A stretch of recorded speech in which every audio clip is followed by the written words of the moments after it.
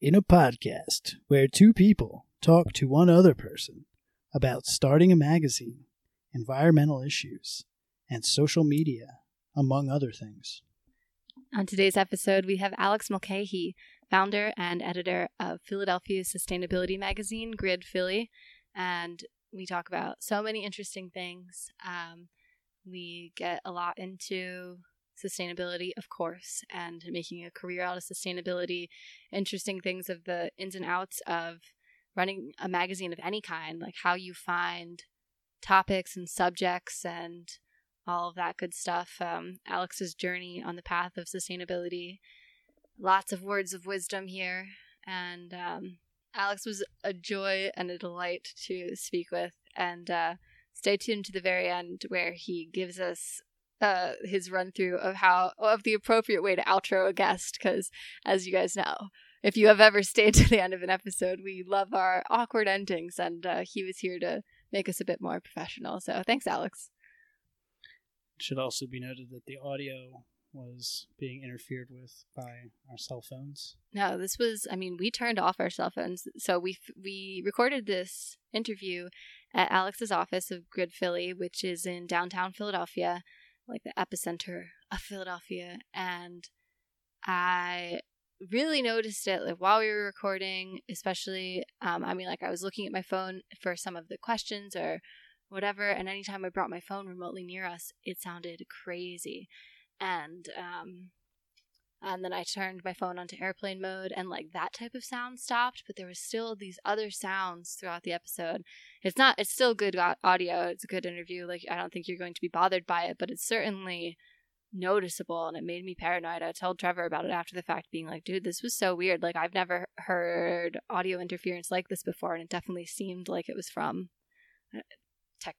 technological interference. It was weird. The 5G network. Dun dun dun dun. Coming to kill you all in your sleep. Without further ado, Alex Mulcahy.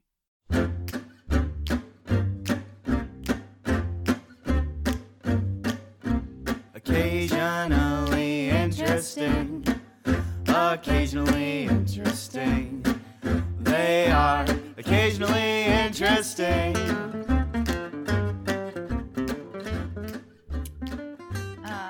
Almost a year.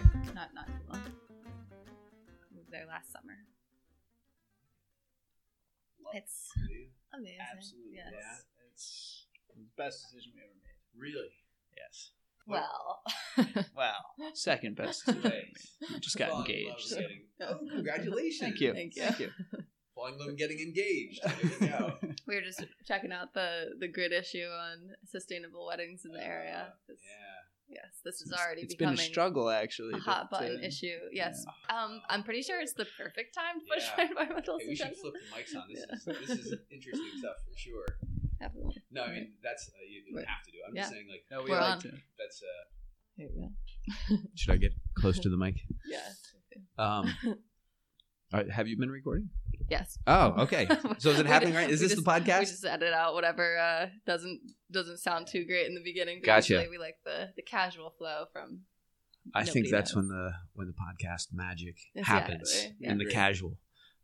So yeah, I feel like the wedding, it's almost like it is just one of those moments where your sustainability ideals are put on trial. Yeah.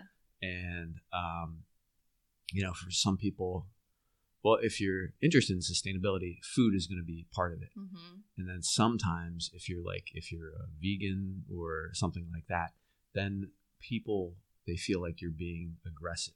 Yes, this is exactly the conversation. I mean, some of the things like the outdoor venue and that type of stuff. So like, all right, no complaints. But then I'm like, I would really like to do a vegetarian venue. Mm-hmm. We're not vegetarian, but we eat meat pretty minimally. We definitely are fairly plant-based, and just in terms of not even pushing my animal agenda at all, just the environmental impact of serving whatever 75 to 100 people multiple portions of multiple types of meat. Like that's such a big impact, and it makes me very sad to be the person making that decision, being like, yeah, no problem. Just because I think it's an excellent opportunity if you found the right caterer, at least, to show people that they can have a fulfilling meal without meat. And you're kind of missing out on opportunity if you take that advice. Yeah, absolutely. And I trick him all the time into going into vegan, vegetarian restaurants. And usually he doesn't notice unless there's something that's, very big saying vegan or whatever on the menu. Right. But there's there's so many incredible things to do where it's not just like, I think people who don't eat generally plant-based or who don't consider themselves as doing such, imagine a plant-based menu as essentially a lettuce leaf, maybe some tofu. Yeah, I mean that's food is so personal, and it's one of those things. I'm not a vegetarian. I was someone who only ate fish for a number of years, and I grew up in Northeast Pennsylvania, and that was a friend of mine who, actually a guy who works here, has been a vegetarian forever. And he said in Wilkes-Barre, Pizza Hut is a vegetarian restaurant. Like that's what, and there would be many times where he would, things like, he'd order pasta and he'd want a marinara sauce and he'd get a meat sauce and be like, no, there's no meat. It's just, it's meat sauce. So yeah, it's tough. And, I think, and there are all these different things like your ring. What are you going to do? Is it no ring? Is it going to be a tattoo? Is it going to be an ethically mined, what is it? I forget the name of the company, the Canadian company. Brilliant Earth? Is that right? Yeah. Is that right? Yes. You'll know. And there's actually somebody locally who there are a couple companies locally that do ethically sourced rings, and or do you do no ring at all? It's really and I think one of the things that I had the hardest time with was presents, because I didn't want people to give us anything, because what you get are a lot of home things that you might already have or don't necessarily need. Right. Like maybe you do need that big mixer. Maybe you make bread all the time. Hopefully you do. We do. It's a major running theme of our podcast. It's hashtag Trevor Bakes Bread. There you go. So, but we have no supplies. He makes bread with his hands and an oven, and that's the end of the story. Just flour, water, yeast, hands, salt. Oven, salt. Yeah. So, but I remember saying that we didn't want presents, and then through my my close family, my aunt would go to my mom and say, "What does he really want? Yeah. What is it? What he must want something. What does he want?" And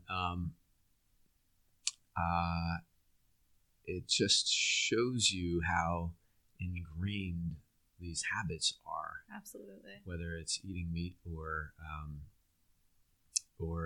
giving a gift, it's like or just believing that consumerism is the way to show your love or appreciation. Exactly. That there's no other path. That you need this physical thing to represent your love for someone. It's really tough. I mean, what do you guys do holiday season? How do you guys do gift giving? I make him a scrapbook every year. That's awesome. Of the year. And that's pretty much the gift. And he says thank you. That's his gift. That's pretty much how it goes. That's pretty much how it goes. Yeah. I like to think that we give each other gifts constantly throughout the year with our love and appreciation of one another. Yes, I agree entirely. Beautiful. That's beautiful. Yeah. Said with a smile. Yes. I certainly never feel lacking in either giving or receiving. But certainly if there is an object or something that we would like to give each other, we don't think, oh, let me save this up until the appropriate allotted date on the calendar. We just say, hey, I thought of you. Here you go. See, that's great for you too. How about the rest of the family? Oh, the rest of the family? I mean, yeah, this is something that I've cared about for a very long time and been a huge advocate of Buy Nothing Day. For a very long time. But for those listening, Buy Nothing Day is the sustainable alternative to Black Friday. It encourages not going out and spending all of this money, but rather keeping on the feelings of Thanksgiving and staying at home and continuing to cultivate gratitude from leftover from Thanksgiving and spend time with your family and not rush out to the stores and forget what Thanksgiving's all about. See, I have to admit that where I fall short of this idea is where my nephews and now newborn niece is concerned. But we still, we give them physical things, but for the most part, we are trying to give them like 5 years fairly sustainably for him to be produced old things. Enough, for my oldest nephew to be old enough to give a little mini drone to. I've been fantasizing about playing with cool, more grown-up toys for the last 5 years. My brother beat me to the punch, though. We have words about that, but it's a whole separate issue. But for example, we were traveling around Nepal this past October, November, and that's where we did all of our Christmas shopping. And we toured some fair trade establishments. Got to see like really how everything gets made and meet the people making it. And that's where we got all of our gifts for our family members this year who were getting physical gifts. So, but in general, I definitely prefer. I still often give gifts at pre-set dates, but I try to either have it be something like an event, so an experience rather than a tangible object, or something that I made, whether that be cookies or like a pillow that I sewed or something like that. But yeah, I think there's lots of ways around it to still be within what society says, here's how you be nice and loving, and also not totally get rid of all of your ideals. Absolutely. I mean, I think the event thing is a big positive option, and then you actually need to make time to spend with somebody, and that's really that's a nice thing, and it's much more memorable. But the place where I struggle, I've got a 6-year-old son and a 3-year-old daughter.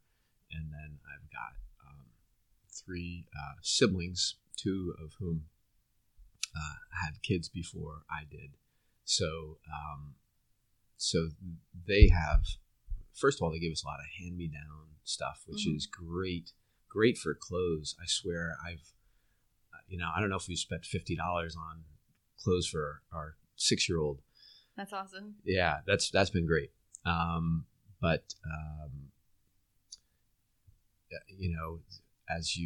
As you might imagine, like we try to avoid the plastic battery operated toys, but we wind up getting them anyway. And we have one relative, I won't name in the unlikely chance they listen to this, but they, I won't even give gender away, they have very different ideas about what makes for a good toy. Of course.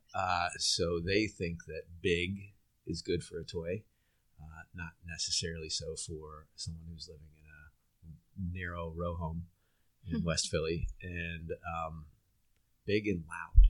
And it's like, it's almost comical that if you get even if she gets, they get a coloring book, it's like 3 feet by 5 feet. It's like gigantic. So are you sure they're not just doing this to fuck with you a little bit? I'm pretty sure that it's, I mean, that's just her style. She's just like a very gregarious and generous person. But yeah, it's tough. It's tough with the kids because you have these ideals, and then the rest of the world has their expectations, and like navigating that is really hard. And we've found it difficult with kids, with food too, because my people have different feelings about candy and stuff than we do, and like I don't want our kids to be monkish.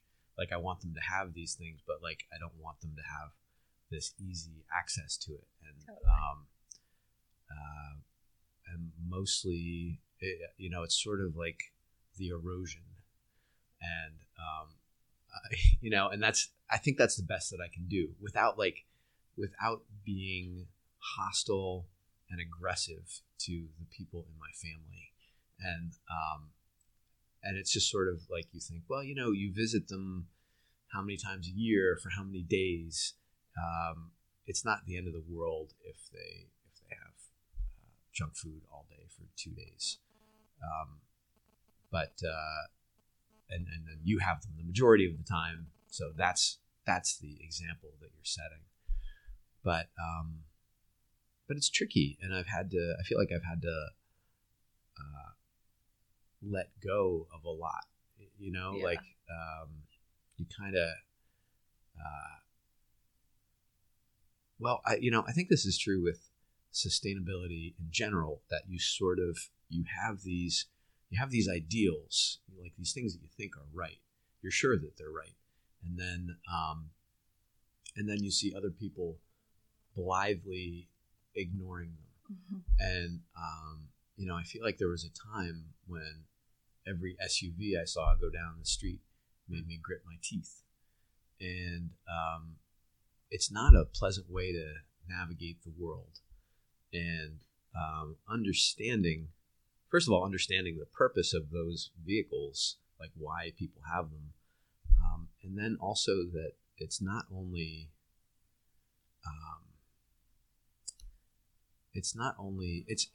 something that is tolerated, but it's encouraged. Buying these mammoth cars, it's like they're being pounded with messages all the time, and they're big and they're comfortable and they do a lot. So like understanding like, oh, there's an appeal to this.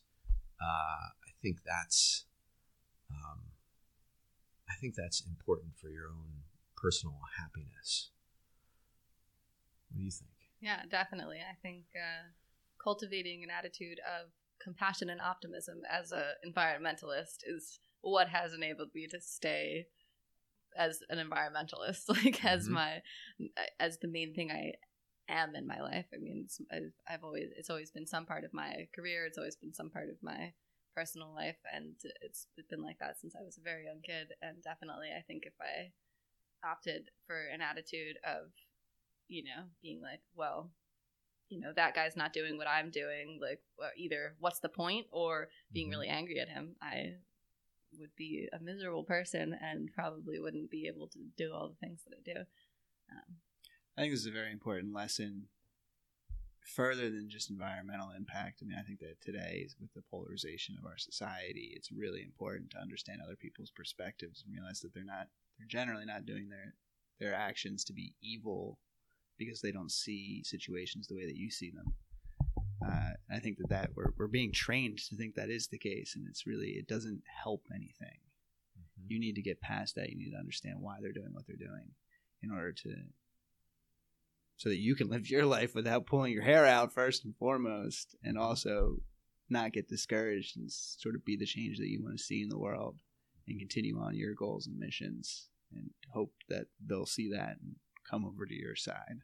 I think that's really the best way to change people's minds, is to do what you know is right, and through your prosperity that comes from those actions, when other people see that, they'll be like, maybe I don't need this SUV, maybe I don't need all that meat, maybe there are ways better. Mm-hmm. Yeah, I do think that the best advertisement for those kind of lifestyle changes are just being happy. I think that's a great way to, and I mean, there are all sorts of studies that show how your behaviors change other people's behaviors, and it's like the best way to get other people to other cyclists to stop for stoplights is to stop yourself. Mm-hmm. And it can go either way. It's like if somebody in the office gets divorced, then there's like often a plague of divorces. people are like, oh, I could do that. New cars. So it can go either way. So that's why I think it's really important to and exercise. Like, I don't know, when I've hung around with people who have bad habits, I have worse habits for sure. Totally. You know, and I think surrounding yourself with the type of person that you actually want to be is a good way to become that person, and then being the example. Yeah, it's tough. It's like I believe that, but at the same time, I also am feeling regularly despair. And you know, the UN study that came out a week or so ago that 1 million species are in jeopardy of extinction.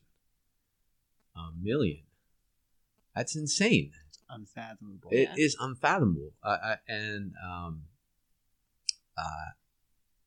And what needs to be done is immediate and profound and of such a large scale. And how can that happen? Well, I think, you know, what you're doing with your life, your career, is an amazing example of how that can happen. You have started this magazine that shows individual action at a local level and is a source of inspiration and mind-opening material that lets other people see, oh, my neighbor's doing this, maybe I could do this too. Or like, wait, that's an option. I didn't even know that this was either a problem or that there was a solution. And yeah, just having something that is somewhat small scale, but I'm sure, I mean, it's reaching people in pretty profound numbers and probably reaching people in ways that you'll never get to know in a good way. Thank you. That's definitely the goal of Grid, is to connect people. And really cool. This past issue, I don't know if you picked it up. It's our Maker issue, and the guy who's on the cover, he's a drummer. Makes his own drum kits. Cool. And They're beautiful. Yeah, they are beautiful, aren't they? Yeah. And so it's actually a series of stories. I think it's 5 or 6 different artists who all make their own instruments at Next Fab, at the Next Fab Maker Spaces in Philadelphia. And one great story, since this is a podcast and we can take our time, is one of the makers makes his own didgeridoo. Oh, nice. And he, the story is that he got into it. He was having sleep apnea issues. So he went to the doctor, and his doctor said, people who play the didgeridoo don't have sleep apnea. So it was like a health thing that prompted him to... Is this a real statistic, or that doctor was like, I wonder what I can get people to do? I mean, apparently there is this subgroup of didgeridoo players who have sleep apnea. Who'd thunk it? So anyway, he got into it and he learned how to play, and now he gets trees locally that are dead but haven't fallen yet. So it's a very specific tree that he's looking for, and these are massive instruments. Anyway, he's one of the 6 artists that are in this issue, and yes, the reason I was bringing this up is the drummer who was on the cover picked it up, and he said, oh, I had never seen your magazine before, and I didn't know about the Bicycle Coalition. I read the column, Bike Talk by Randy Labasso, and tell him that I'm going to join, and I'm really interested. And it's like I just think that there is these shared values that people have, and there have been kind of siloed communities of people who are into food or people who are into renewable energy or bicycling, and they may. I feel that they are actually interested in all of those things. If you're interested in one, odds are good you're interested in all of them, and making those connections hopefully builds a stronger community, and that hopefully turns into change on a city level, Totally. and then state level, country level, and world level. Yeah. Conquer the world. So how do you find people for?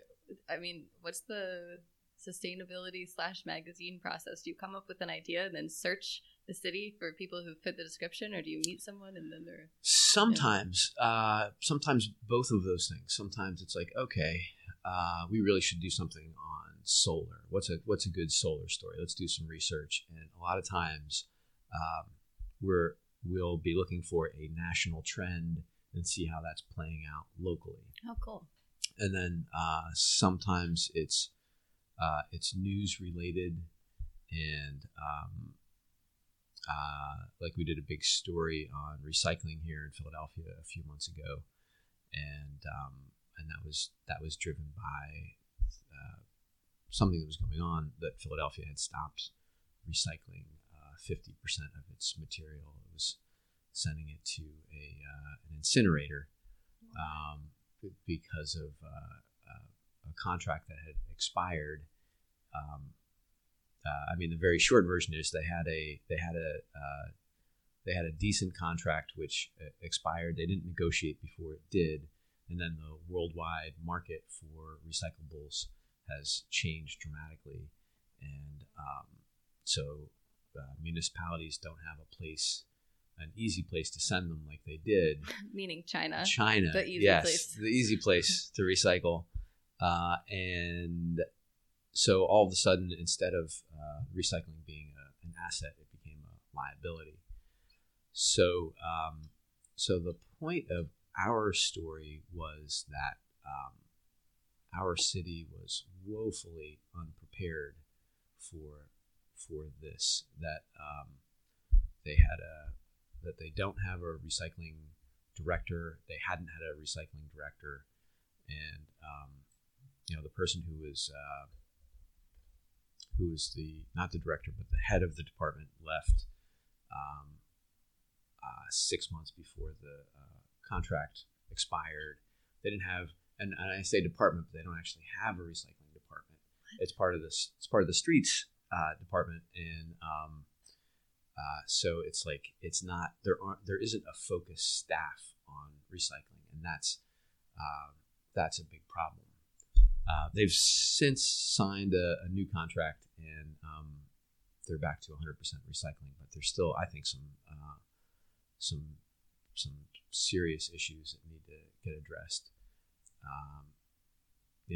With education, with contamination, and it's not the priority I think it should be. Yeah. So that's a news one, and then sometimes it's like a writer will say, "Oh, have you ever done anything on chocolate that's being produced locally? Here's a bean to bar, and like here, these are different people doing different things with chocolate." That sounds like a very exciting issue to. Yeah, that's the next one. That'll be fun. Oh, nice. So it's a combination of us looking for stories, and then a lot of times people who are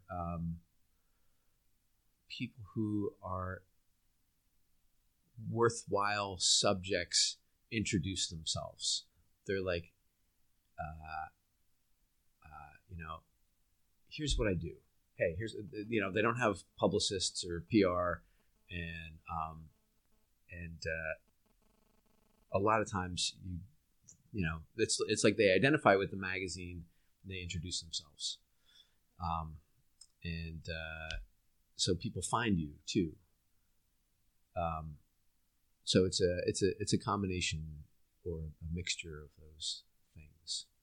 And when I started it in 2008, I worried that we wouldn't have enough stories. I was like, okay, we're gonna do something on the White Dog Cafe, and we're gonna do something on the ECA, the Energy Coordinating Agency, and man, I hope we have something to do in issue 2 or 3. But now it's like we don't have enough pages. Yeah. Well, you know? Don't you feel like the entire landscape of sustainability has changed in this area since 2008? Absolutely, it It's has. amazing. I first left Philadelphia in 2008, as I had been a vegetarian for 11 years at that point, and it was like, just so frustrated with absolutely everything. I mean, I was this big environmentalist, and I was such an outcast. Like there was no one else. No one else was a vegetarian. No one else cared about the environment. No one else was campaigning for this stuff or trying to raise awareness. I was such a weirdo. And then I moved to Ithaca, New York, and I was like, oh my God, I've You found your fit in people. before. Yeah. Yes, it was amazing. Yeah. But, then I came back, to visit my parents, and suddenly as more and more time passed, the more appealing it kept becoming to come back. Like all of these restaurants that cared about local food and offering vegetarian options and all kinds of stuff started opening. There started being more farmers markets, more stores dedicated to only sourcing sustainable products, and all of these nonprofits and other things just popping up being like, oh, now we care. Like it's been amazing to watch Philadelphia totally transform in the last 10 years. It's like it's completely different than the place where I grew up. Yeah, I mean, you can't go to a decent restaurant and not have an appealing vegetarian option. Yeah, totally. That just doesn't. It doesn't exist. Yeah. So I mean, the city now caters to vegetarians and people of all kinds of alternative diets. Yeah, for sure. And I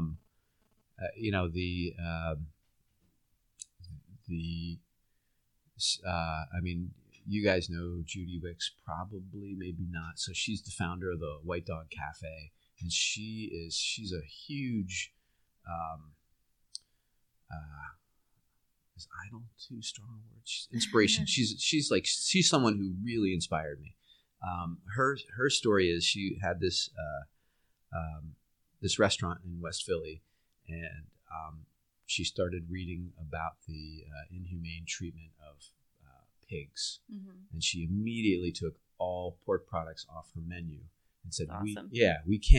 We're not going to serve pork products until we find an ethical way to do that. So she started making connections with the local farms, and before long she was sourcing all of her food locally, and it was very successful. But then she did the next thing, which is to found a nonprofit called Fair Food, which then shared all of the contacts that she had made and tried to connect other restaurants with those farmers. So it was, I think of her as the Alice Waters of the East Coast, and she's done more than that too. She also founded the Sustainable Business Network here in Philly. Oh, wow. And then the parent group of the Sustainable Business Network called BALI, the Business Alliance for a Local Living Economy. So she's a fascinating woman, and in fact, this is her memoir right here. Good Morning, nice. Beautiful Business. It's a great read, and why do you have a stack of them? well, because we are giving them. We had a bunch of extras that I had Judy sign, and we're giving them away to people who subscribe to Grid. And it's also like she's a very colorful person. She was married to the guy who started Urban Outfitters. Oh, really? Oh, yeah. Wow, what a Philly power couple. I did not know that. Yeah, so and in fact, their original store was called The Free People. Well, and now Free People is Now it's a sub-brand of his, but it's a story of these two idealists who splintered, and one went the way of mass production, and one went the way of small scale. Wow, So- I did not realize that. That's crazy. These Yeah. are like people growing up in Philly. You hear about they're definitely major Philly celebrities. Yeah, like she, like I They're- used to and go they, and just they lived in Chestnut Hill, right near us. who the Urban Outfitters. I mean, I think them originally, because I know it was like I don't know No. if she did because she was in West Philly, Okay. and I think he went. he went off to Chestnut Hill Yeah. when when the going got good. And I forget what I was going to say, but yeah, super colorful, charismatic person. Oh, I was going to say when I was like first thinking about doing Grid, I would hang around the cafe. It also had the Black Dog gift shop, and it had all these great books in it, and I remember going to was it an SPN event? Something that I knew she would be at, and like nervously like stalking like my moment just to go up and tell Judy I'm going to start a magazine. And she said, "Good. Somebody needs to tell them the truth." Awesome. Yeah, and she's someone who I greatly admire, and sometimes it's sort of like, you know, I've developed a relationship with her, but every once in a while I'm looking across, I'm like, whoa, that's Judy Wicks. I'm talking to Judy Wicks. So yeah, she's been great, and we're doing the subscription drive. So so everybody in Philadelphia, run to the website gridphilly.com. I didn't think I'd do a plug, but that's what you're supposed to do, right? Yeah, we love plugs. So yeah, we don't have any more of these books for now. So you just have to buy them independently, subscribe to Good Philly, and then also go and buy Judy's And then book. go buy Judy's book. You won't regret it. What is the creation story of Grid from conception to execution? Well, so I've been publishing a long time, and started with music magazines for independent record stores. So here's one right here from way back in the day. You may recognize from Portlandia. Wow. Slater Kenny. When is this from? 2002. Wow. Crazy. Yeah, this is old school right here. So these were magazines that you could get at independent record stores. First, the Gallery Sound one that this magazine is. It was in Northeast Pennsylvania, where I'm from, and but we eventually began doing them for independent record chains across the country. And it was a great time to be in the business. Everybody was buying CDs. They were replacing their record collections with CDs.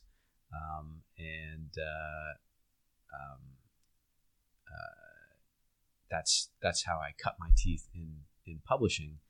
And then what can I say? I started reading a lot of sustainability books, and I felt very strongly that there should be something that is talking about them on a local level, and again, kind of like what you were saying before, like this isn't something that's going to happen one day. It's something that's happening right now.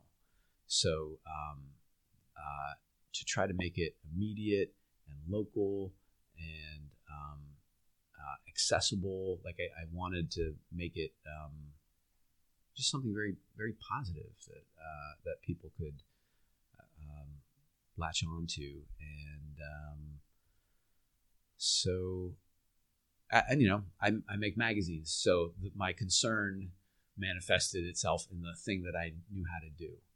So so that was the birth of Grid, and yeah, it was 2008, and coincided with a financial crisis. You might remember, not a great time to launch a new product.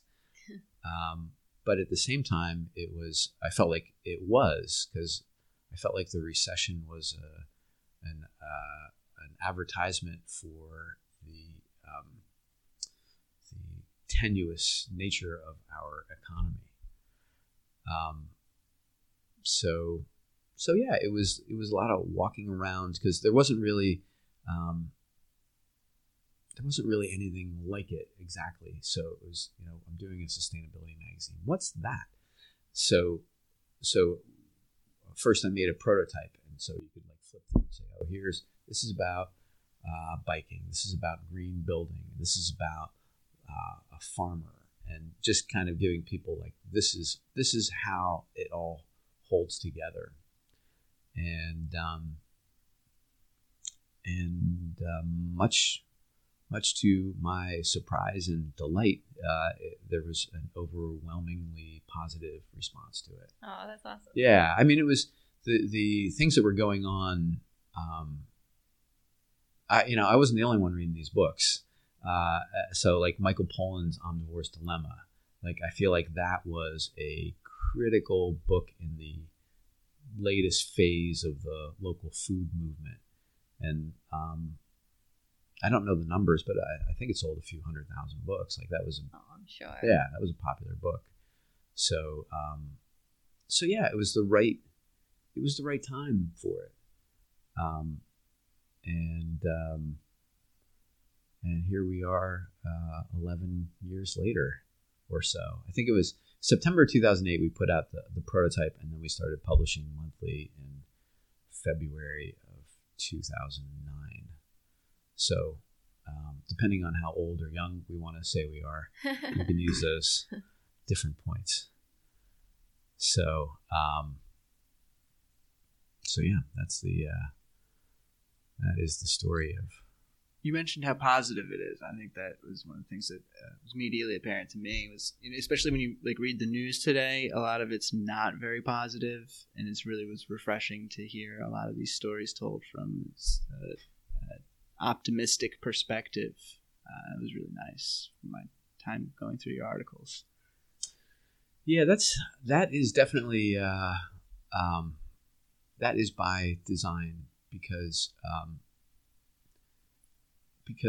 it's I feel like the negative side that we were talking about before, it's crippling, it's paralyzing, right? You can't do anything, but I mean, what's been really cool for me is I've learned a lot, and I've met a lot of these very positive, smart, creative, clever people.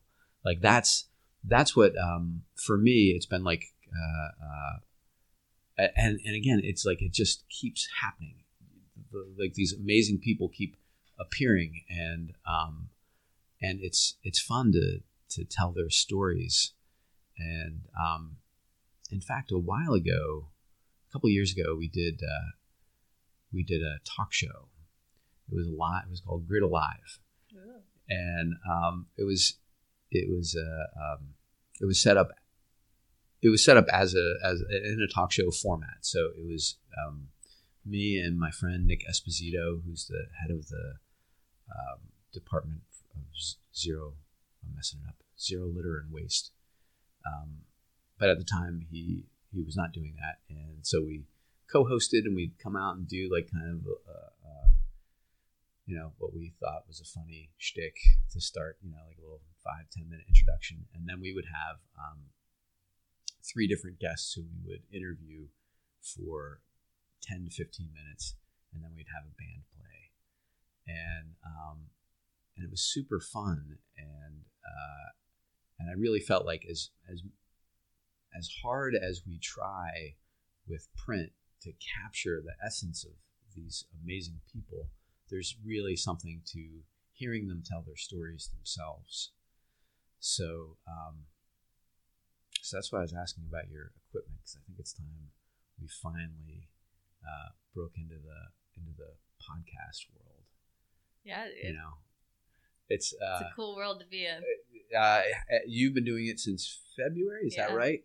And well, we've been recording since last August, I think, but we officially launched in February. It was a learning process for sure. Cool. What tips do you have for me? What are these fancy I mics mean, here? if you're gonna do anything on Skype, just pony up to buy official computer recording equipment instead of trying to do a free workaround. That's my number one. Gotcha. Okay. That's why we lost our first 8 episodes because I was like, I can figure it out. No. It didn't work. What number is this one? In terms of what we've the last episode we released was episode 14. But we have a couple back recorded. I think we probably done around 30 now, but listen, again, 8 of those are lost forever. And how often do you put them out? Weekly, okay. Yeah, and there's benchmarks you want to hit and stay in order to keep your standing in terms of iTunes search results and whatnot. The holy grail is to get on new and noteworthy, which I think you have a much better chance of doing than us Oh, because you already have an please. established I doubt it. audience. And are there millions of dollars in this? Is this gonna? Will I finally get that yacht I've always wanted? we hope that's coming. No, we try every episode to remind people if they're gonna shop with Amazon, shop with us on Amazon. This is our only. We don't do any advertising at this moment in time. I don't know if we will. The only way in which we're trying to remotely compensate for all of this is we have an Amazon affiliates link. Yeah, gotcha. Okay, so that's But again, I'm sure it would behoove you to have advertisers. I'm sure many of your existing advertisers through Grid would love to be part of the podcast game. I hope so. Yeah, That would be nice. So I should give you guys some things. So Judy Wick's book is called Good Morning, Beautiful Business. That would be available on Amazon. And there was another book. Oh, shoot. I turned my phone off. And I don't think I have it over there. Mike Burns-Lee, I think his name is. We can correct that later. And it's called, Handbook for something planet, I think. But, I remember the tagline was an Alexa for those trying to live sustainability. It's like these short, these deep questions with concise answers. Love that. Yeah, and It's like Michael Pollan's Food Rules. yes, yeah. Oh, it's like it's all of these questions about these daily things that you do. What should I do? Should I eat meat or not eat meat? And here's what the numbers say. That sounds awesome. it does. Yeah. Trevor likes to be convinced by numbers more than And more analytical. yeah. Yeah. Well, and but what the thing? So I haven't read the book yet, so I can't speak authoritatively. I don't know the title. I'm not sure the author's name. I haven't read it, but it's here great, I am. guys. Yes, Go buy you it. please. But one of the things that he talks about is that a lot of people want to make this economic. They want to say you should insulate your home because you'll save money. That there has to be this self-interest, and he disputes that. He says that we have to, if we don't have the goal of maintaining and protecting the environment, we're not going to get it. So so there's a lot of numbers, but then there's also this philosophical.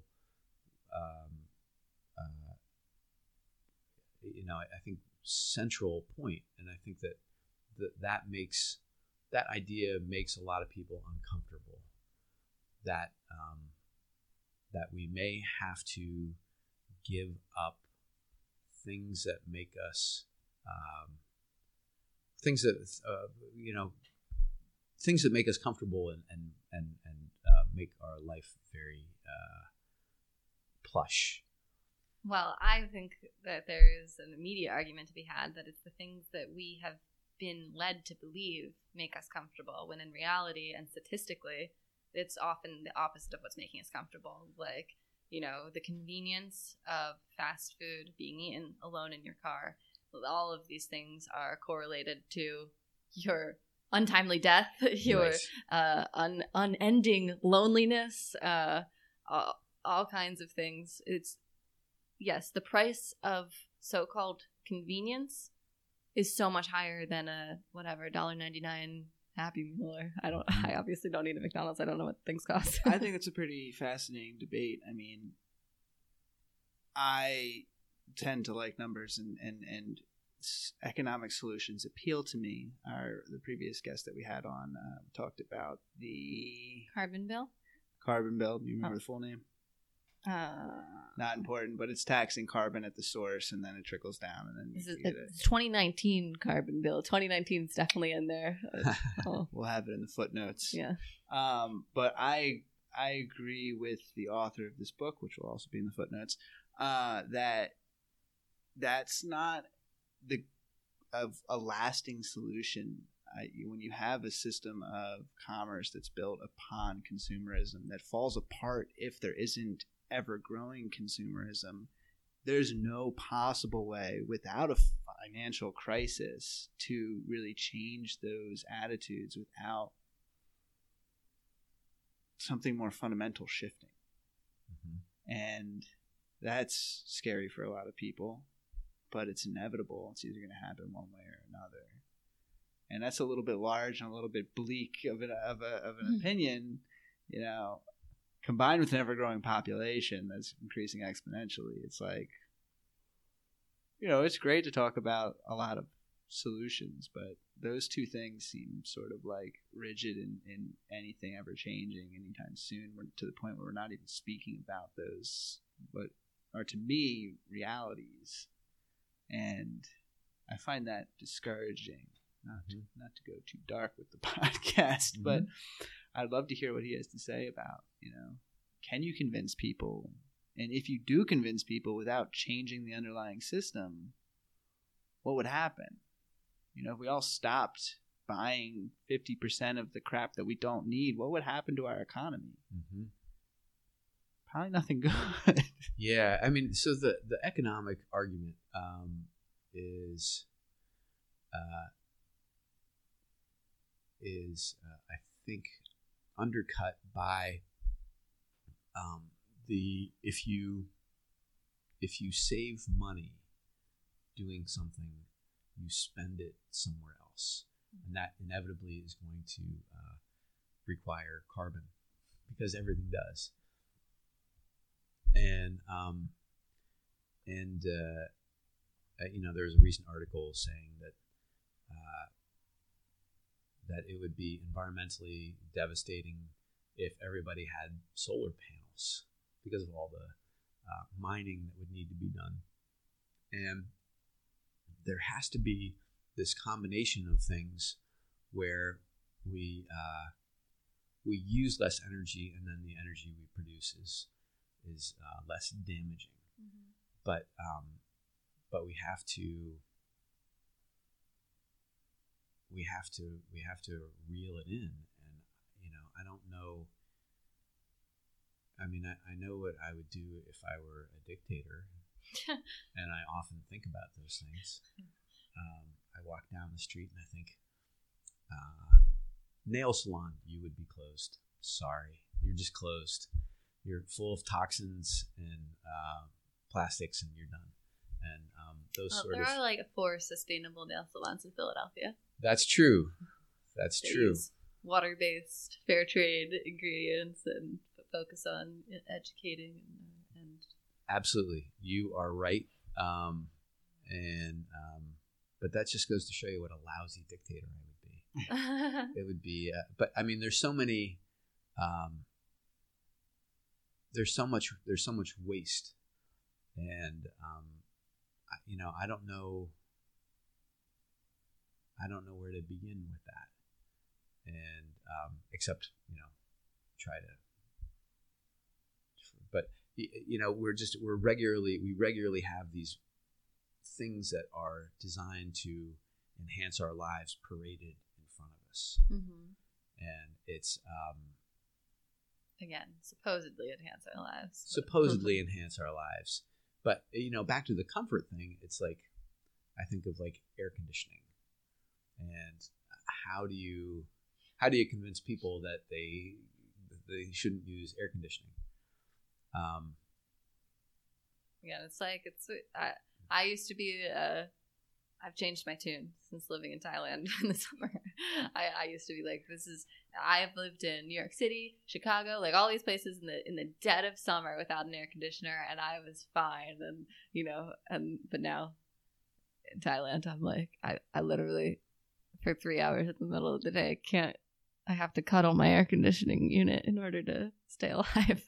It's brutal, huh? It's not too often. I mean, most of the year it's perfect and beautiful and wonderful, but yeah, there's 2 months there where it's pretty rough. Yeah, smoky and hot. But I think that's part of it. We have a tendency to look for industrialized solutions to industrialized creative problems, and also look for black and white solutions. Yeah, and that's not the way forward. It's to do what we've been talking about: individual action, create these little microcosms of things that work in your immediate environment. Sometimes maybe you do need some air conditioning for 3 hours in the day in Thailand, where that maybe might be necessary in Maine. Right. And I think the thing isn't just about saying the only solution is to 100% give up your air conditioner, no exceptions. It's to say, why don't you start by raising it at a couple degrees, and then like the following week, why don't you use it for 1 hour less a day and take it from there and see, does this completely ruin your life? I mean, just small incremental changes on a personal level can lead to a worldwide revolution. I like it. Let's do it. Yeah, let's do it. I also want to address this author saying, not everything needs to be coming from this economic reward system. And I think that there's really something to that. We've recently been reading a book sort of on like psychology and sustainability. And it talks a lot about this guerrilla experiment and then humans doing puzzles. And when they were doing puzzles just for the hell of it, that there was all of these reward systems. They were so motivated to, like internal reward systems, so motivated to do something just for the hell of it. Their enjoyment levels, their satisfaction, all of these intrinsic values of feeling competent and part of something were all being hit. But then when a reward was offered for the same task, all of that went away. They became only reward motivated, but all of the satisfaction and feelings of competence, all of that stuff completely was gone. It was no longer a pleasurable experience. They were no longer doing something just for the hell of it. They were doing it for that reward.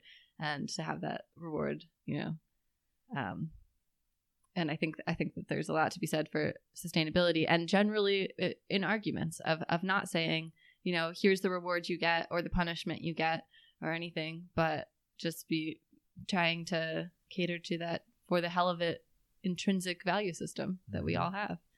And I mean, think about it like work in America and many other places around the world. Like if your goal for work is to be rewarded by buying that SUV, you take away that intrinsic value of exercising your hopefully exercising your creativity through work. And I mean, it just creates this paradigm that's pretty hard to escape, but so psychologically damaging. Mm-hmm. One of the reasons why I moved to Thailand. Yeah, I have more to say about what you're talking about, but I'm curious, why did you guys move to Thailand? What was it of all the places in the world that we love Thai food? Yeah, that's a good start. It is a very strong motivating factor for Thailand. Both of us love Thai food. Yeah,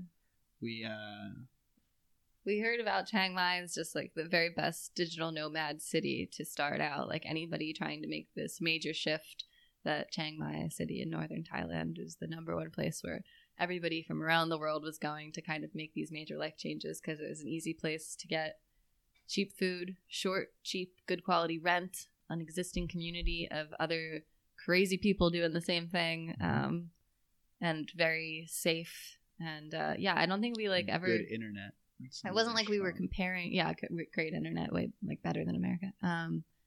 We weren't ever comparing countries or anything. It was just kind of like neither of us entirely remember the origin story. We get asked all the time. We should make a great one answer. up. Yeah, we should definitely make one up. But it certainly was spurred on by reading The 4-Hour Workweek by Tim Ferriss. It's the digital nomad's Bible. I was like, yeah, maybe there is something wrong with working 60 hours a week. And at the same time as reading that, we were also getting interested in natural building, and we'd been traveling the world a bit to learn about different natural building methods in different places. And then we really got interested in the idea of building with bamboo and all of the amazing things that bamboo can do. And we were like, hey, Thailand seems cool. They got bamboo there. They've got bamboo. They've got all sorts of delicious food. Yeah. They've got the internet. Exactly. But then also I was laid off from my corporate America job.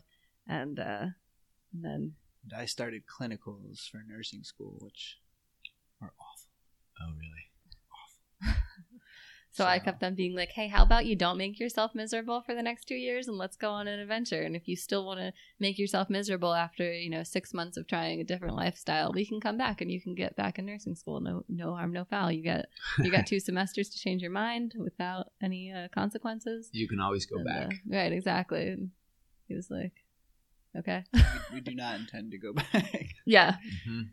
We absolutely recommend it. Well, it's back to the economy and what's valued and being rewarded and doing things for just the good of doing them.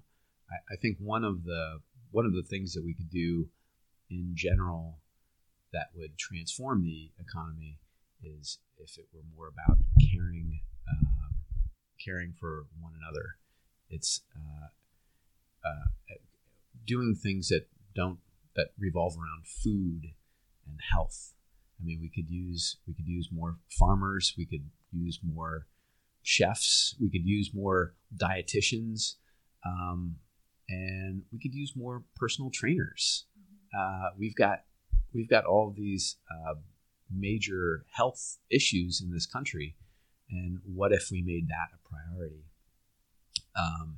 We have existing buildings that could be made tighter, and I mean, there's no shortage of work that needs to be done, and it doesn't always have to produce something new. So, right now, caring for people in our country is not well compensated. If you're a stay-at-home mom, it's very poorly compensated. I mean, if you take care of very rich people, then if you're personal trainers for wealthy people, you can make money. But couldn't we rejigger the system to have a workforce that revolved around people's health? I think we were having a couple of conversations that all sort of led to Thailand, and one of them was we really got into serious in our relationship. We'd started talking about our different philosophies about raising children. One thing that had always troubled me is when I read a statistic that people who have kids wind up being less happy on a moment-to-moment basis. They are more fulfilled and they're all the other positive, but that they tend to be statistically less happy than people who don't have children. I think that's just one of the most depressing things I've ever heard. This should be the most fulfilling and exciting, and not that you have to be happy all the time, but still, I think we can make a system that makes that better. And so we both sort of went on this exploration of what that could look like and what it should look like, keeping environmental concerns in mind, keeping just how often people should work in mind. I mean, who came up with this 40-hour work week? She was working at a company that you have to come in 9 to 5 and do work that might only take you 3 hours, but then you have to do stuff the rest of the time to keep the higher ups off your back, because you can't even do more than what they were asking, because then that's not allowed either. I mean, it was just craziness. Mm-hmm. So all these concepts were kind of coming together. Plus, we watched a great documentary that organization that eventually failed in Oregon, Wild Wild Country. So we were kind of all seeing all these pieces come together, combined with the earth and building, and we really love the idea of, in the future, building a community that's sustainable, that has a health aspect to it, so that, and a centralized business that you can sort of donate a very small portion of your time towards, that generates enough income to do the basic needs for the community. So you can still do your own work, you can still do whatever you want, but there's a family meal time, that there's certain activities that you can always be a part of that are totally free, that doesn't make you need to work X amount of hours a week, and has a community-based approach to things like child care. And because you have 2 kids, I can't imagine. I mean, I spend a couple hours with my nephews and I'm so exhausted. Like, I can't imagine what it would be like with 2 people, let alone a single parent, let alone, I mean, there has to be a different way to do it, and hopefully that way's better. And that was one of the reasons why we really got serious about the earthen building. It was like, oh, let's go figure out how to build this. Like, yeah. It's. I mean, it is the way our economy is set up. Inevitably makes child rearing as a couple challenging, and that's because part of it is because there isn't part-time work as a rule that you're well compensated for. There are exceptions, obviously. There are people who are consultants who make lots of money, but to have a good job with benefits, you don't get that at 25 hours. And I know what my wife and I would both like is to work 20 or 25 hours a week and take turns with the kids, but that's not the way it has been. And she has been home with the kids, but now it's likely that she'll go back to work full time, and that's just the economic reality. And we're happy that we've gone this far. Our oldest is in kindergarten, and our youngest is 3.5. So, maybe it'll happen in 6 months or something like that, but that's not it. And what you're talking about with the kids, it's like it's the joy versus happiness, and it's a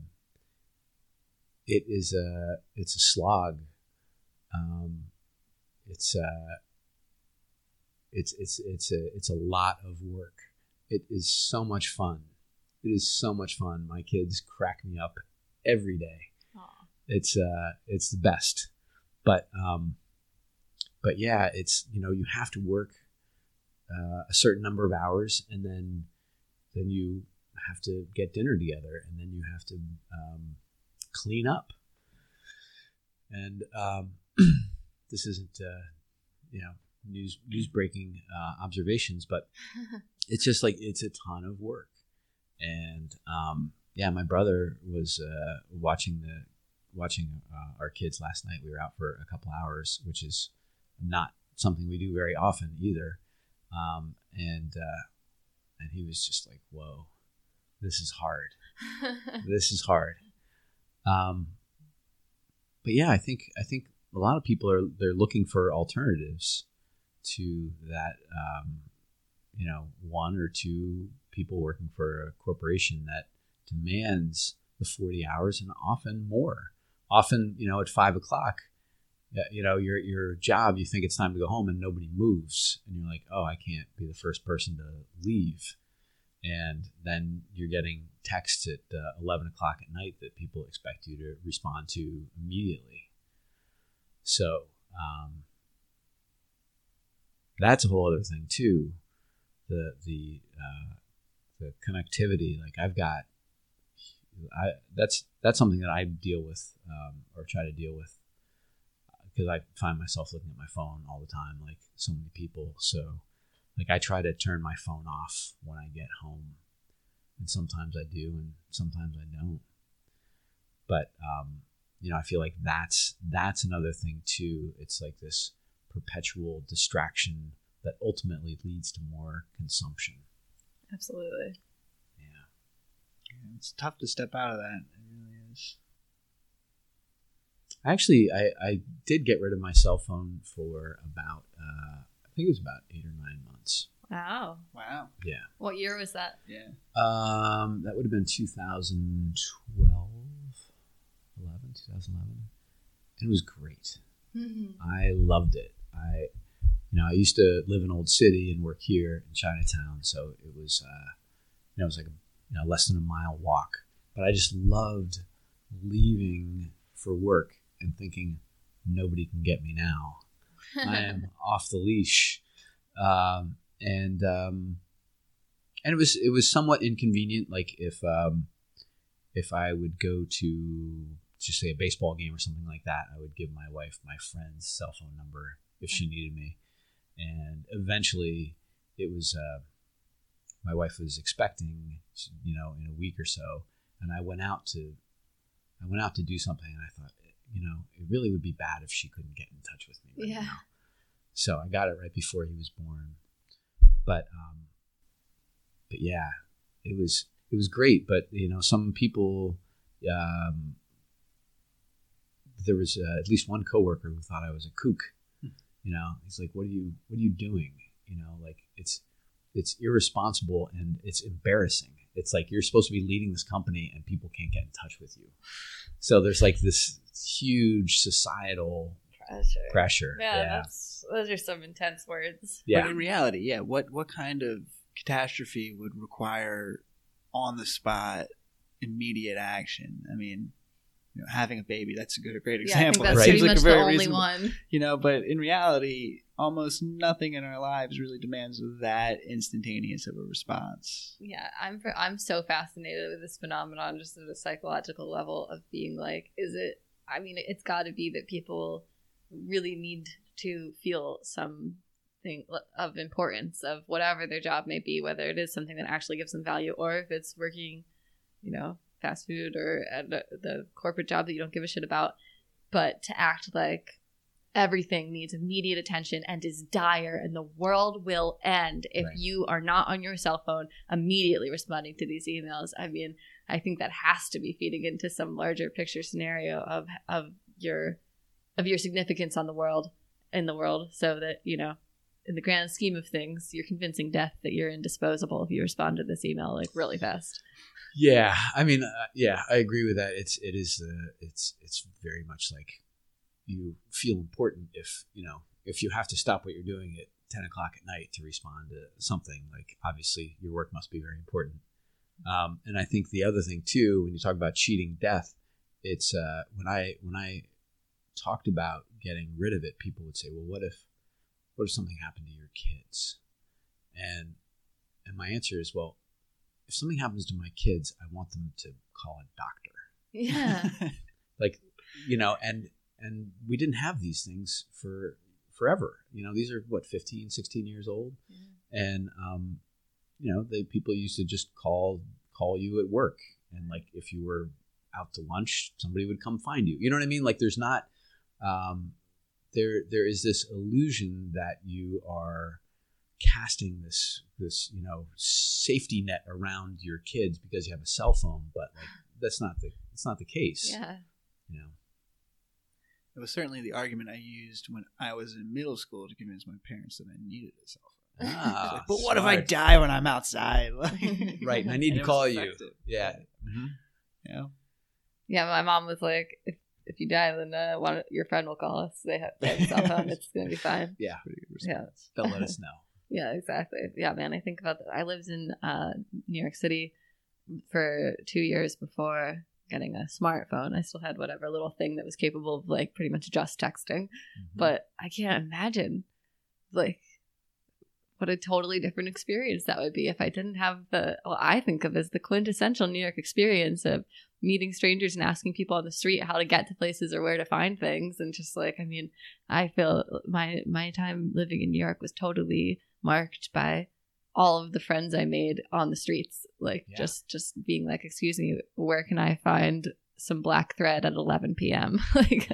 And being like, oh, we're actually heading in a direction. Why don't you walk with us for the next 10 blocks and we'll take you to the thread, one place that's going to have thread. And in the meantime, we'll get to know each other's life stories. And Absolutely. What a beautiful time in life that was. I think one of the things that made me really start to think about the advantages of being able to disconnect was Bernie Sanders in the last campaign cycle when he was talking about mandatory vacation time.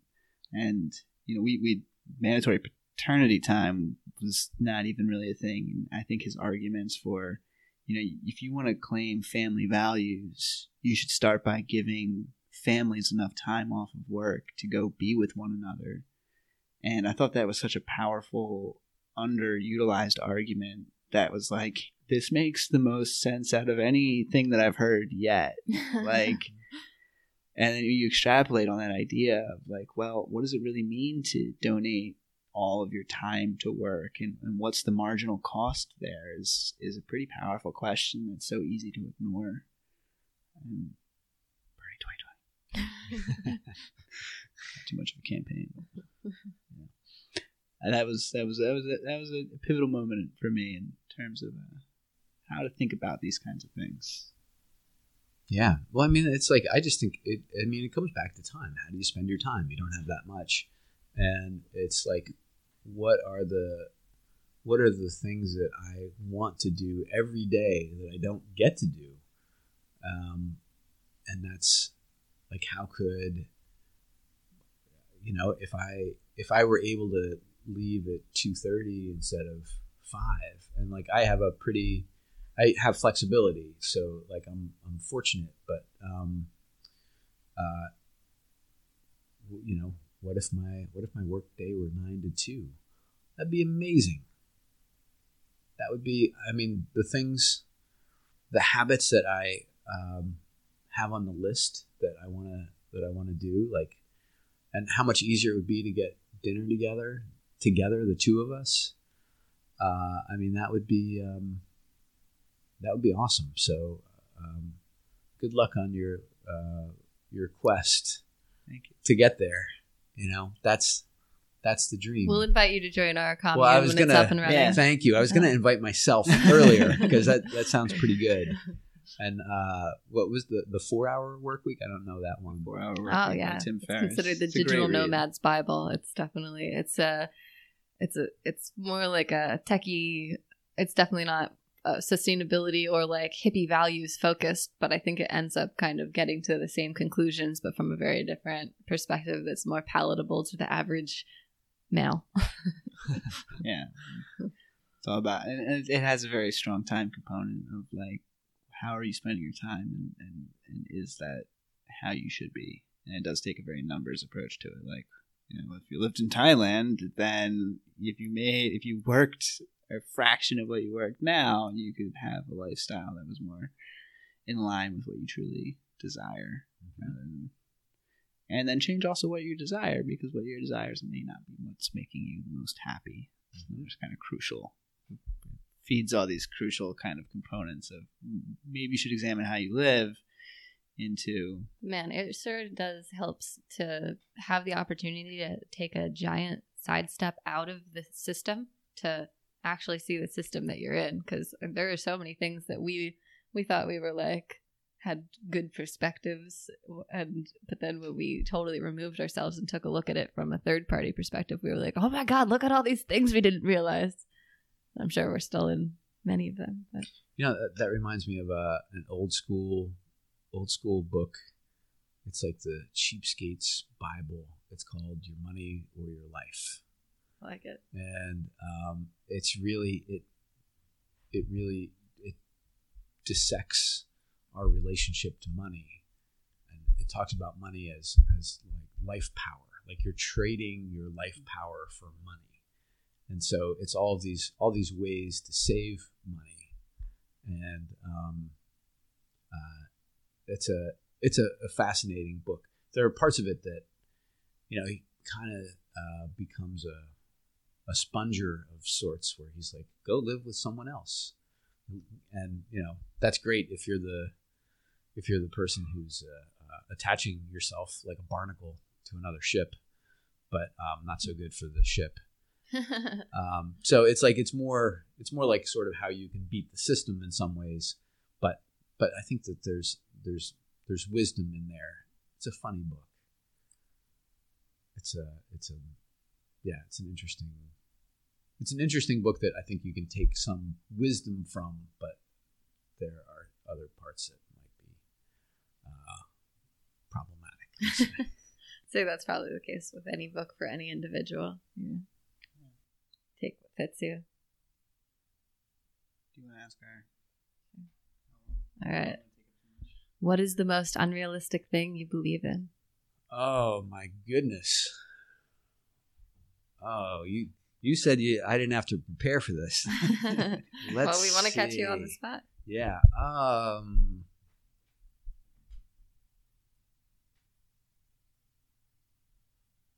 Oh boy. I can edit out all of your thinking time. No, I think this builds the drama. The readers are going to want to hear me hemming and hawing. Well, let's see. I think the first thing that comes to mind is about 6 or 7 years ago, almost exactly coinciding. No, it's not true. A little bit after that. With the birth of my son, I stumbled into Buddhism, and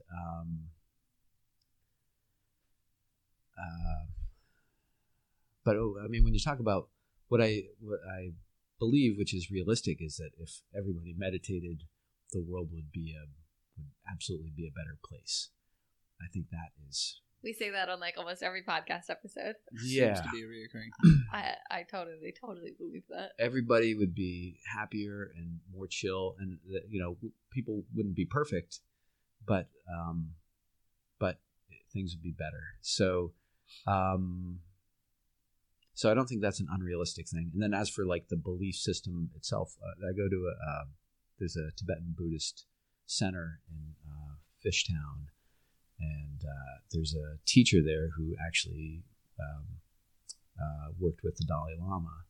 So, he's an artist. He does the sand paintings. Mandalas? The sand mandalas. Cool. Yeah.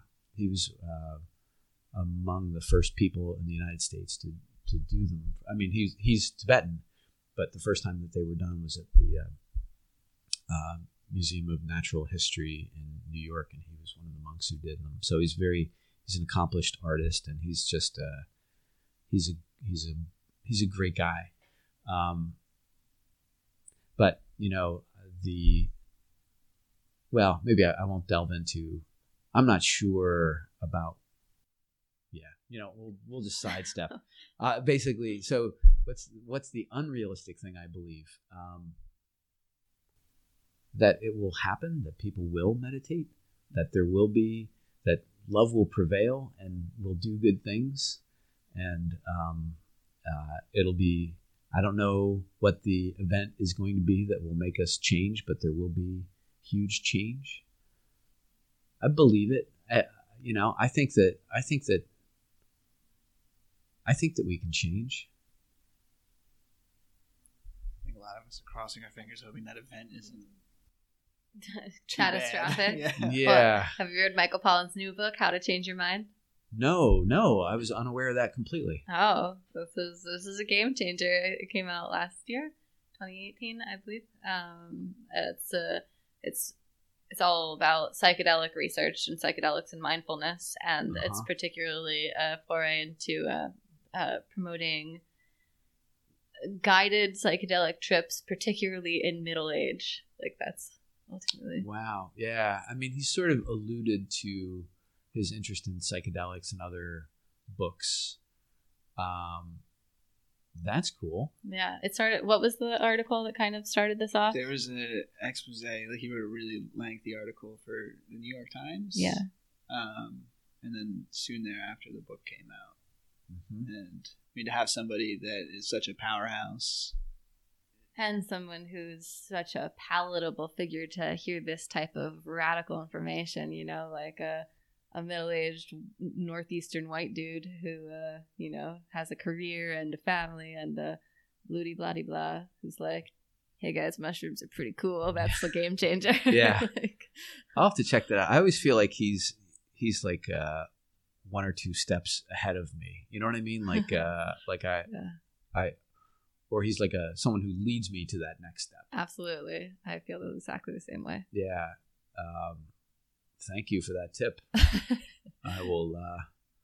I'll immediately get some mushrooms.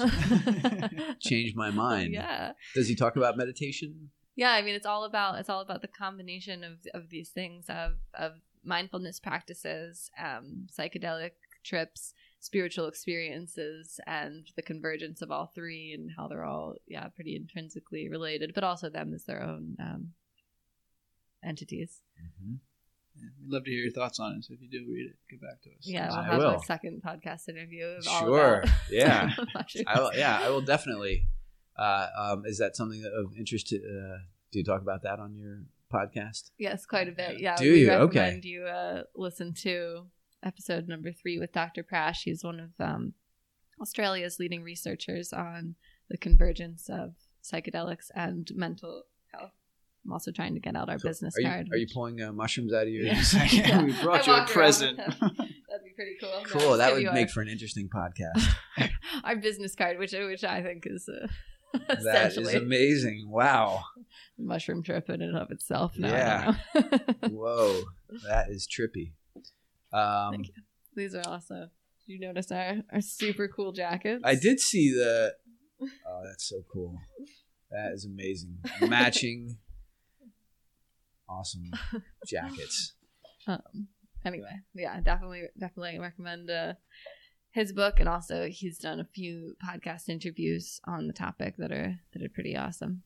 Yeah, I mean, I've done some reading about the I feel like in the New Yorker some guided psychedelic experiences, especially for people who have mental illness, and how that can be like a major life-changing event. Absolutely. Yeah. Yeah, particularly addiction. There's very promising research. PTSD. Mm-hmm. All these ones. Depression. We talk about pissing off the pharmaceutical companies. Yeah. Yeah. We're seeing statistics now that there's more and more research to do with psychedelics and mental health springing up around the whole world. Statistically, it is being exponentially more effective than whatever the next method is. It's wild.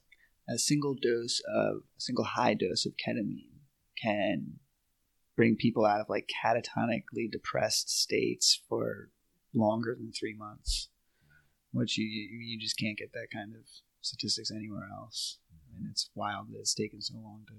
The FDA actually just approved a nasal spray of that.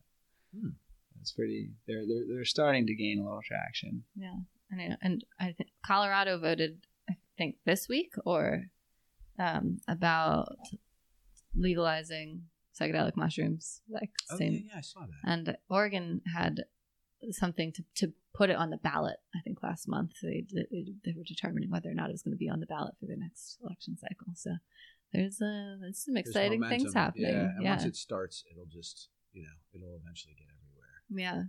Yeah. I think it's very cool to be having it come more into the mainstream of people talking about it as a way to open and change your mind and connect to the collective unconscious rather than to, just be tripping out and being like, yo man, there's a whatever in the tree, or I don't know. to really change the public opinion of what it is to have a psychedelic trip and have that be, an intelligent, guided, intentional experience rather than something irresponsible. Right. And, rather than tripping your face off. Yeah. At a show or something. yeah.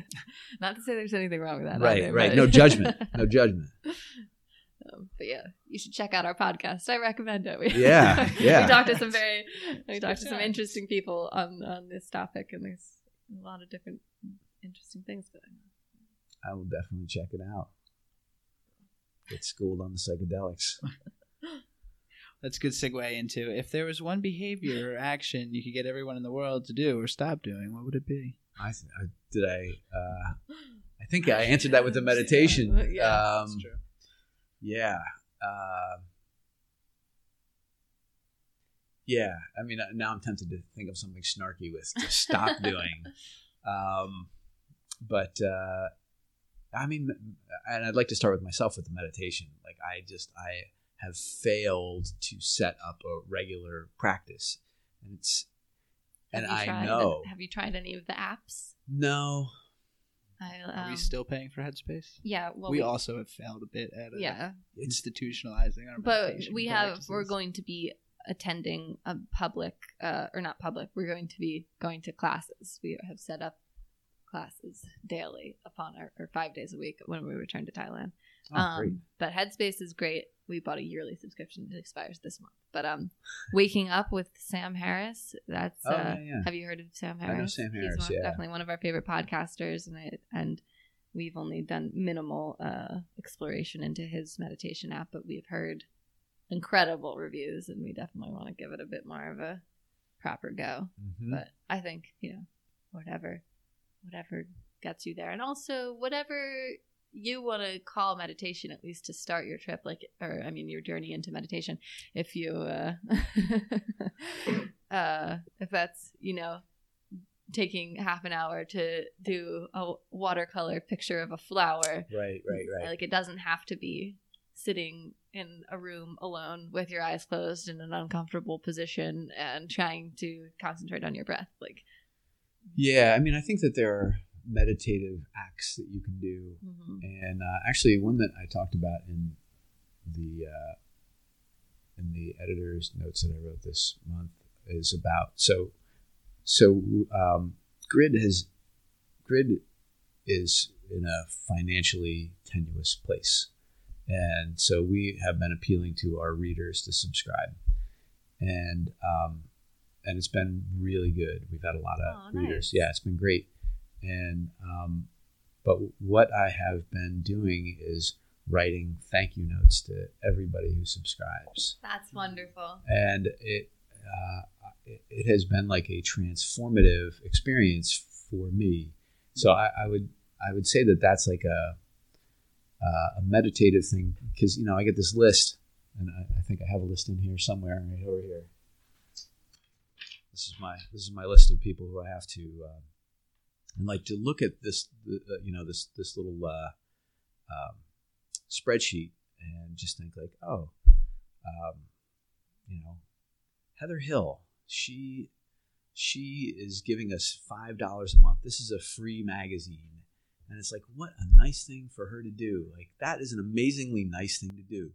And I know some of these people are my friends or people who I've worked with through the years too. And it's like, it's kind of like it's a wonderful life moment where you're like, oh, wow, people are just really nice and they really care.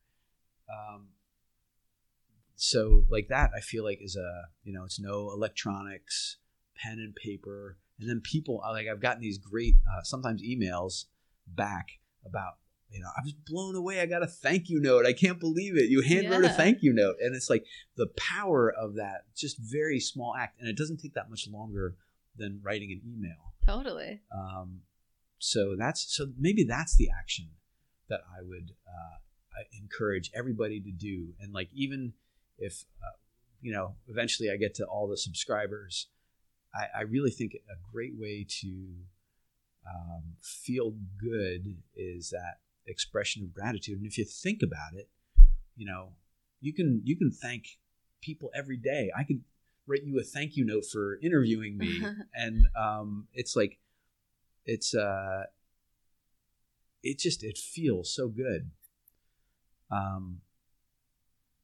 But I do think that there is something. The meditation, the shamatha, I think is how you pronounce it. The calming meditation that is about focusing on your breath. I do think that produces a different,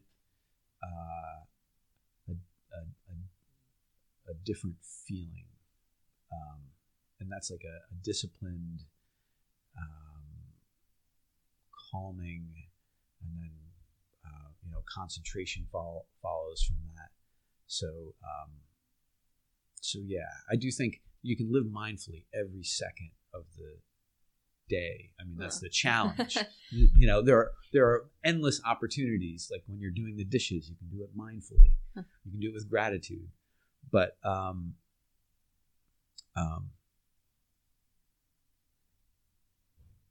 it's hard, right? So happy to be doing the dishes. This is great.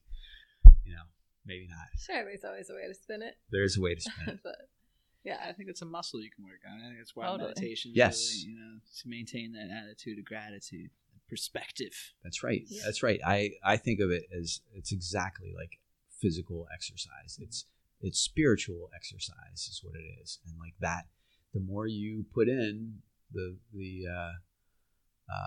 bigger your spiritual muscles will be.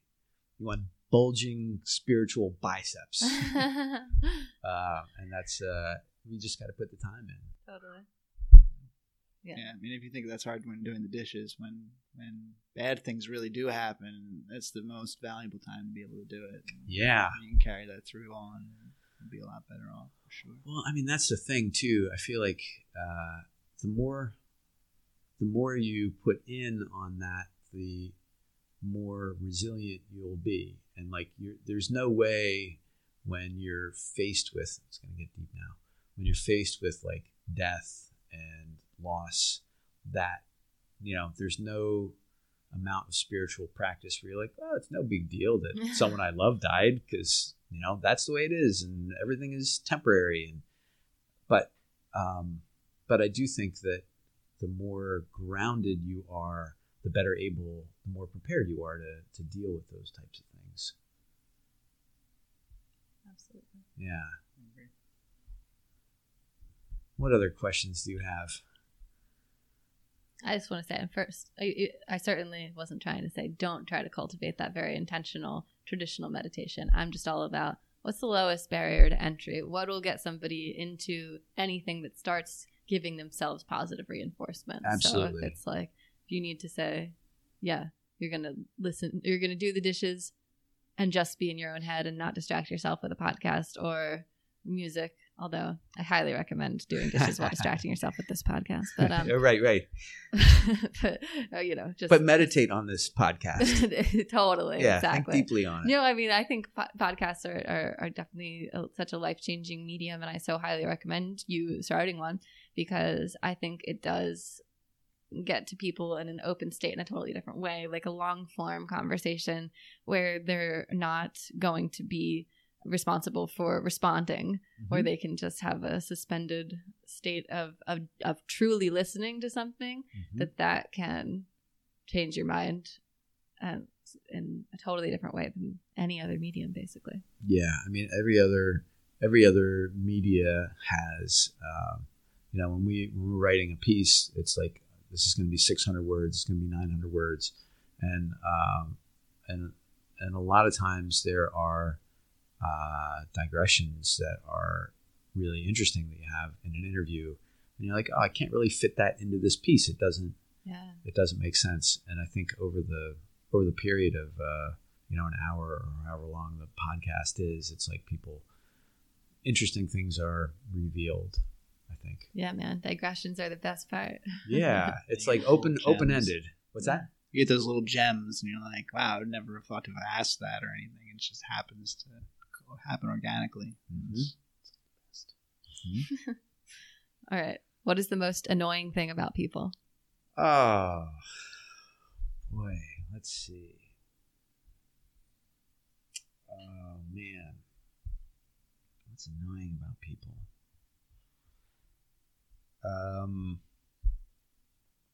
I mean, I guess that they think differently than I do.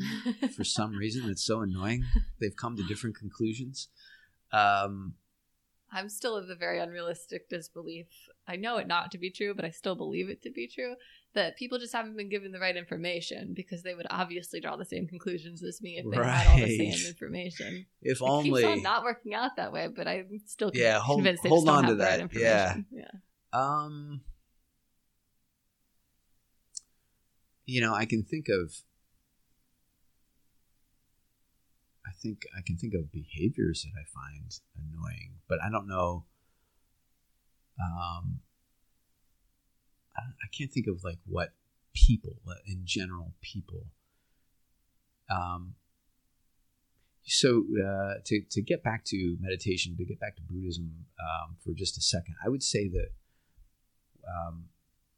prior to thinking about how my mind worked, it was racing all the time. I didn't know it, and I didn't fully pay attention to all of the things that were going on in my head.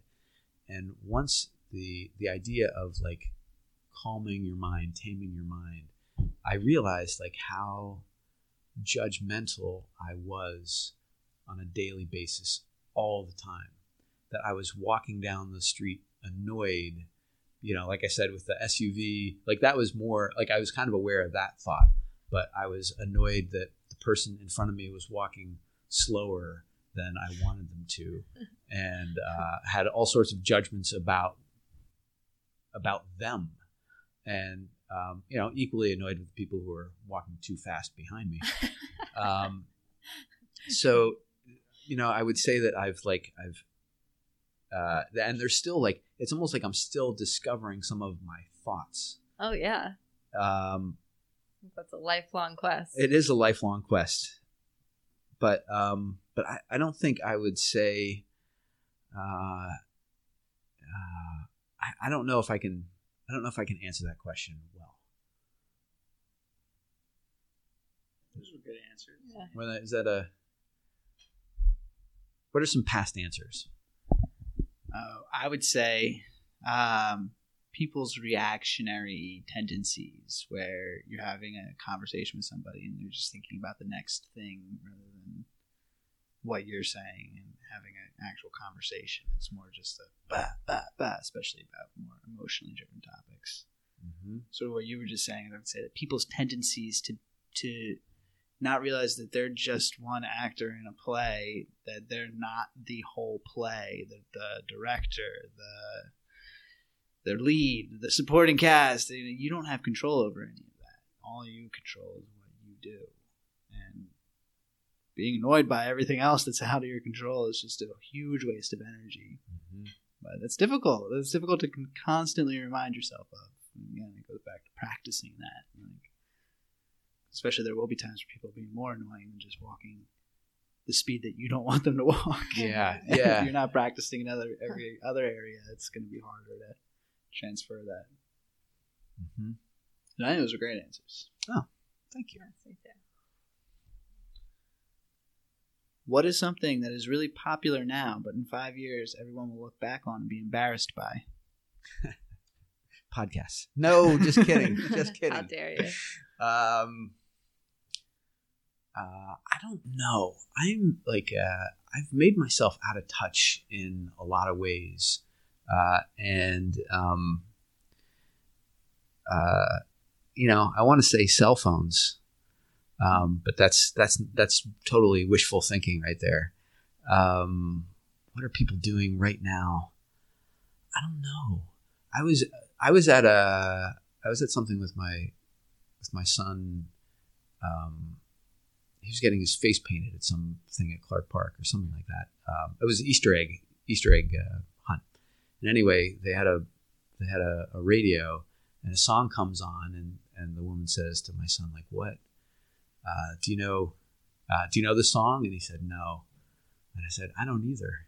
And she was like, "You're probably the only two people here who don't know Let It Go from Frozen."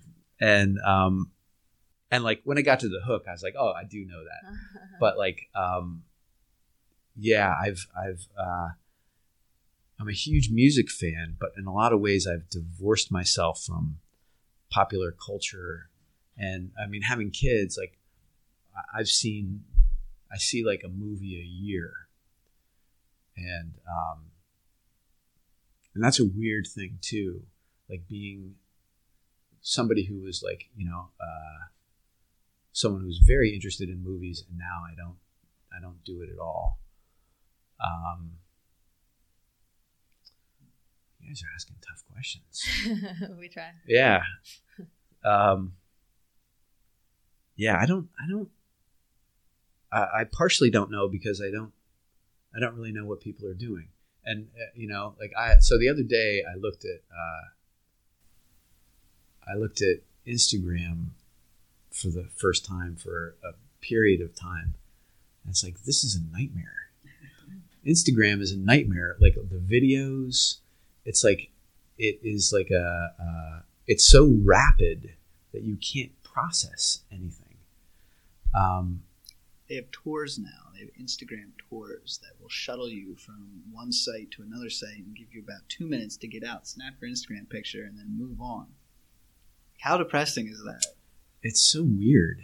It's so weird. They're like hugely popular. This was we were just in Bali, and this was like the main thing. And we're like, what? Everywhere we've traveled, really, it's the whole world seemed to have turned into this Instagram culture. Yeah. You're not going to a beautiful waterfall to enjoy a beautiful waterfall. You're going to take a picture to put on your Instagram. Meanwhile, our parents and other people are always yelling at us for doing all of this travel and like never remembering to get out our phones and take pictures. Yeah, well, it's like you go places to take pictures, but you also hang out with people to take pictures. So it's like, this is my beautiful family. This is, these are my friends. We're having a great time. Look at us. Look at this great meal I'm having. Yeah. And it's like, it's this spectacle. Who is this for? Who is this for? That's the ultimate goal. I don't know. Yeah, man, I've been trying really hard to do the social media hustle for this podcast, and it is definitely the most soul-wrenching part of the whole thing. Yeah, I quit doing.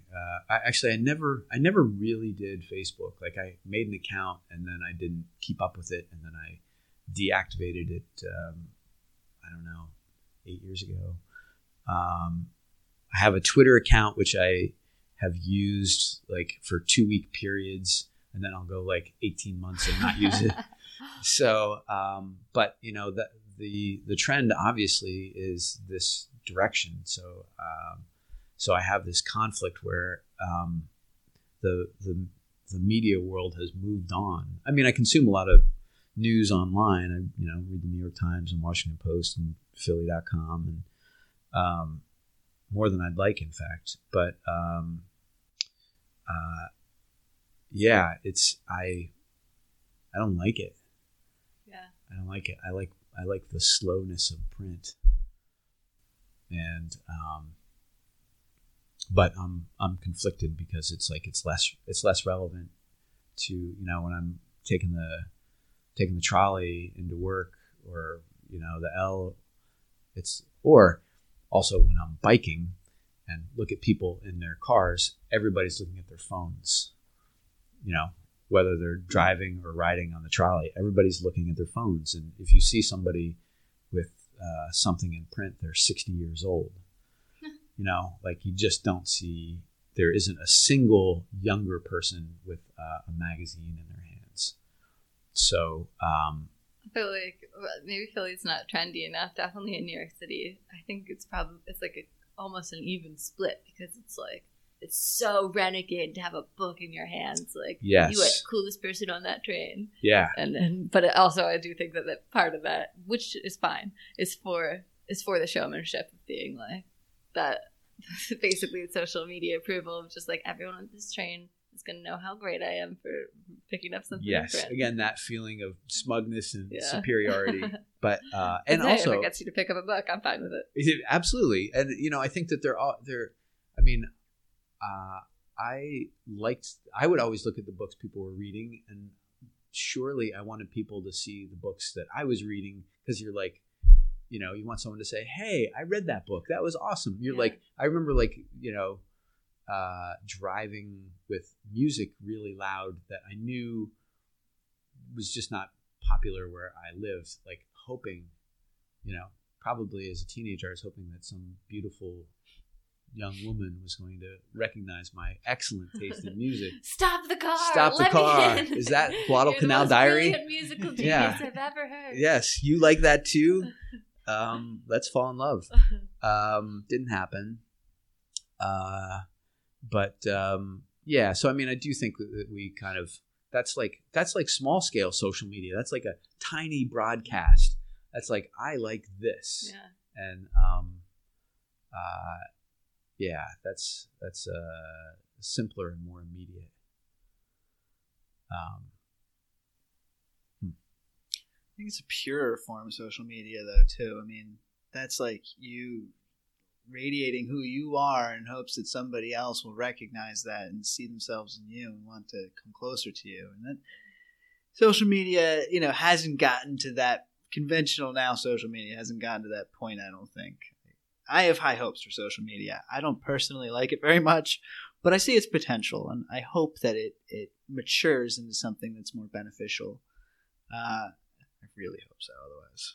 I love Instagram. I've been a fan of Instagram almost as long as it's existed, but I think that because I so totally cultivate what I'm seeing. I mean, on like my personal one, not on the podcast one. On that one, I'm a little bit more in the sad chaos of it all. But for my personal one, I've always just followed other artists and people who are sustainability people, and it's just a constant source of inspiration for art and sustainability. It's always happy and inspiring, and it's like a great way to check in of like, oh, what are some individual action that people who I think are interesting are doing today. But yeah, I mean, I think it has potential, but I don't think most people are cultivating their Instagram feeds like that either. But no, I think maybe they need to start teaching it in school, like responsible social media use.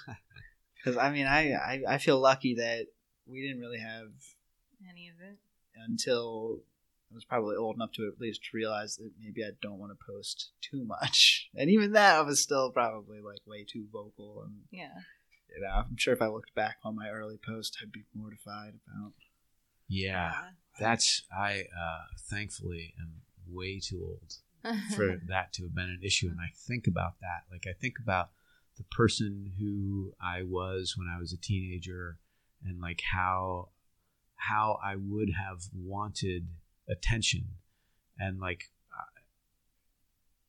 I'm sure that I would have written things that I would deeply regret, really. And you know, because I would have wanted to be edgy. I would have wanted to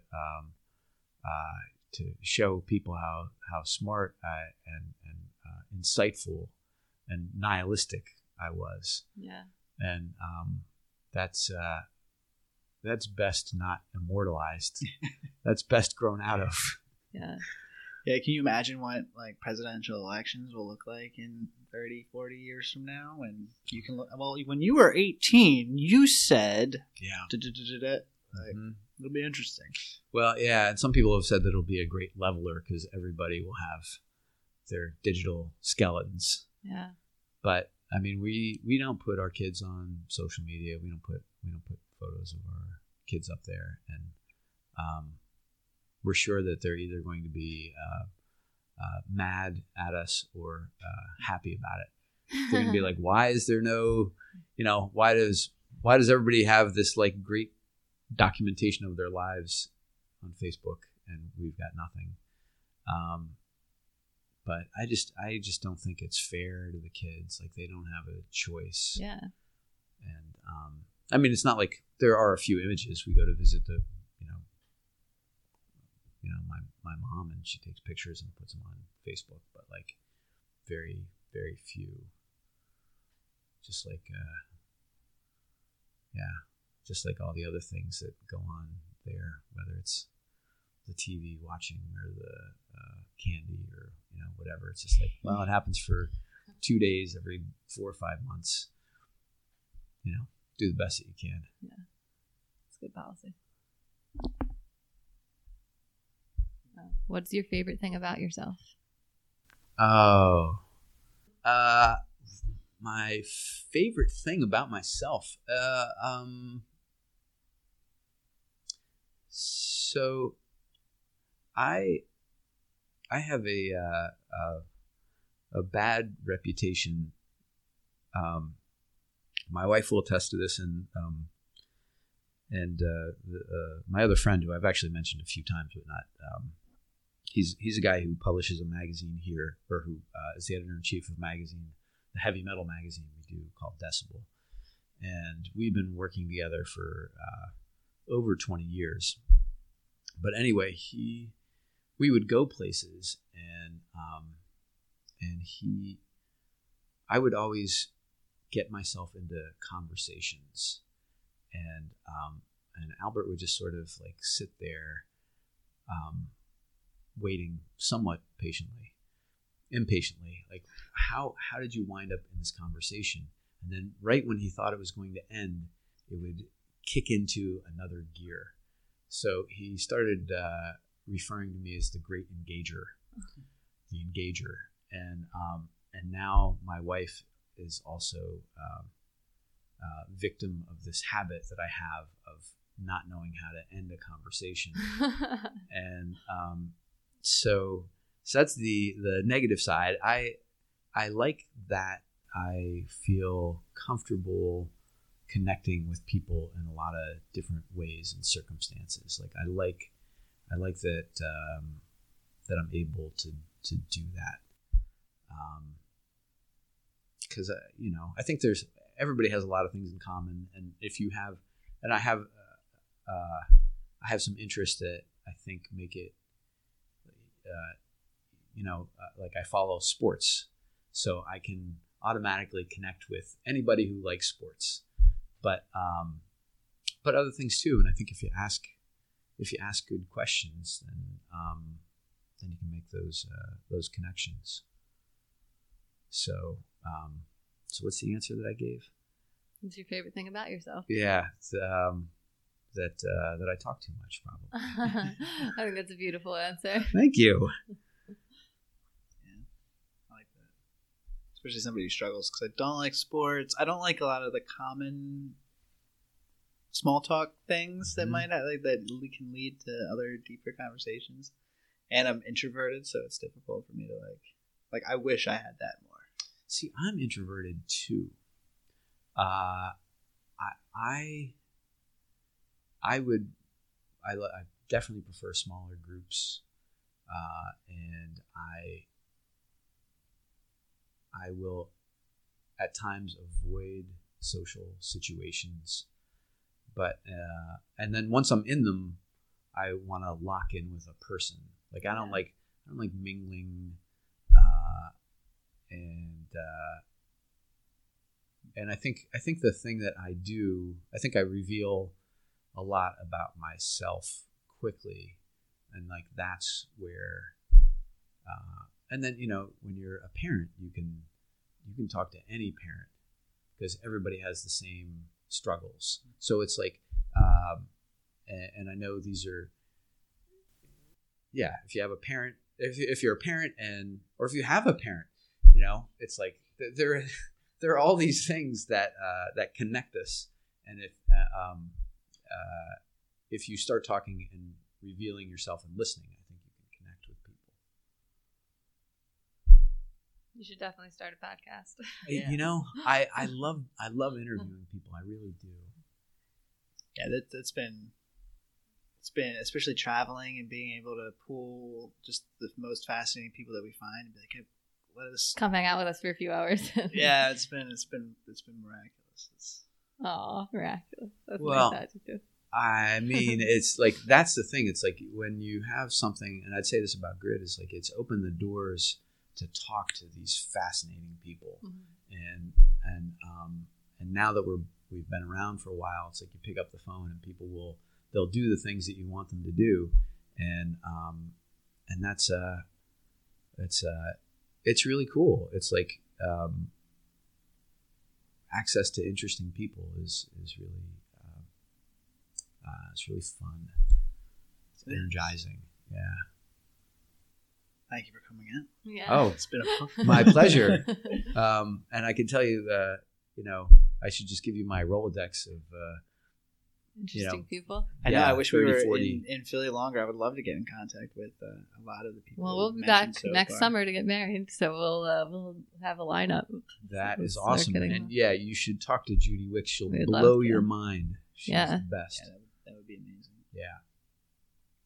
We've had some pretty cool, awesome sustainability people, and a few more lined up during our America journey. Though.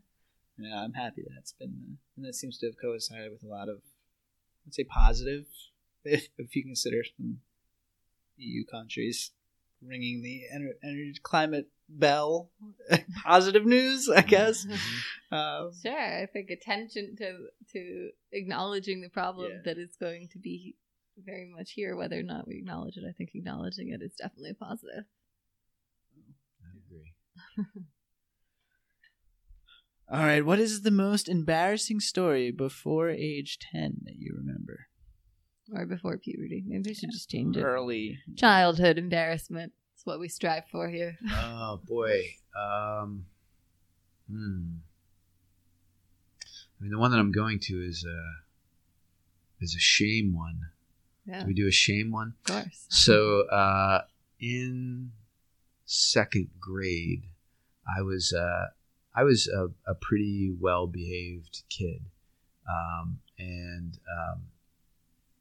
but when kids misbehaved, the teacher would put their I can't believe I'm telling the story. That they would put their initials on the chalkboard, like, you misbehaved today. Uh-huh. And one of the 3 times that year that happened to me, during recess, when the teacher was gone, I erased my initials from the chalkboard and I put somebody else's there. I put Gary Glazer, GG. I hope Gary's doing well. Sorry, Gary. I put his initials up there. But then it was like I couldn't commit the crime without drawing attention to it. So I raised my hand and I said, Miss Boyle, isn't that G a little sloppy there? And so she fixed it. And then I said, the other one too. And then she remembered that it was me. And she erased the GG and put the AM that rightfully belonged up there. So yeah, I still feel very bad about that. I feel like your conscience didn't let you get away with feeling bad about it. No. You needed to get caught. I had to return to the scene of the crime, the chalkboard with my initials of shame. But that's why I don't think it's a good idea to do those things to kids anyway. Yeah, man, that's intense. It is intense. It's totally intense. Yeah. I think of again, very good kid. But the few times I was punished in childhood or told I was a bad kid, I don't think I'll ever forget them. No, I remember you don't. all of them, 100% clarity, more than I remember. Everything. Yeah. There's at the school where my son goes, they have this system where everybody has a card and it's on green. But if you misbehave, you're told to change your card, and you have to walk up and change your card from green to yellow. And then it's to orange, and then it's to red, and then I think you're sent to the principal or maybe executed. I can't remember. But it's like that public shaming is it's so intense. And fortunately, that hasn't happened to my son this year. But at the same time, he's come home upset, where he's like, I was going to say his name. I won't say his name because I'm not going to permanently shame him. But B got his card turned today, and he cried. And he's a good guy. That shouldn't happen to him. That shouldn't happen to anybody. And I'm like, yes, that should not happen to anybody. But yeah, so that's my initials. My embarrassing. It's more shame than embarrassment, I guess. But same. It's close enough. Yeah.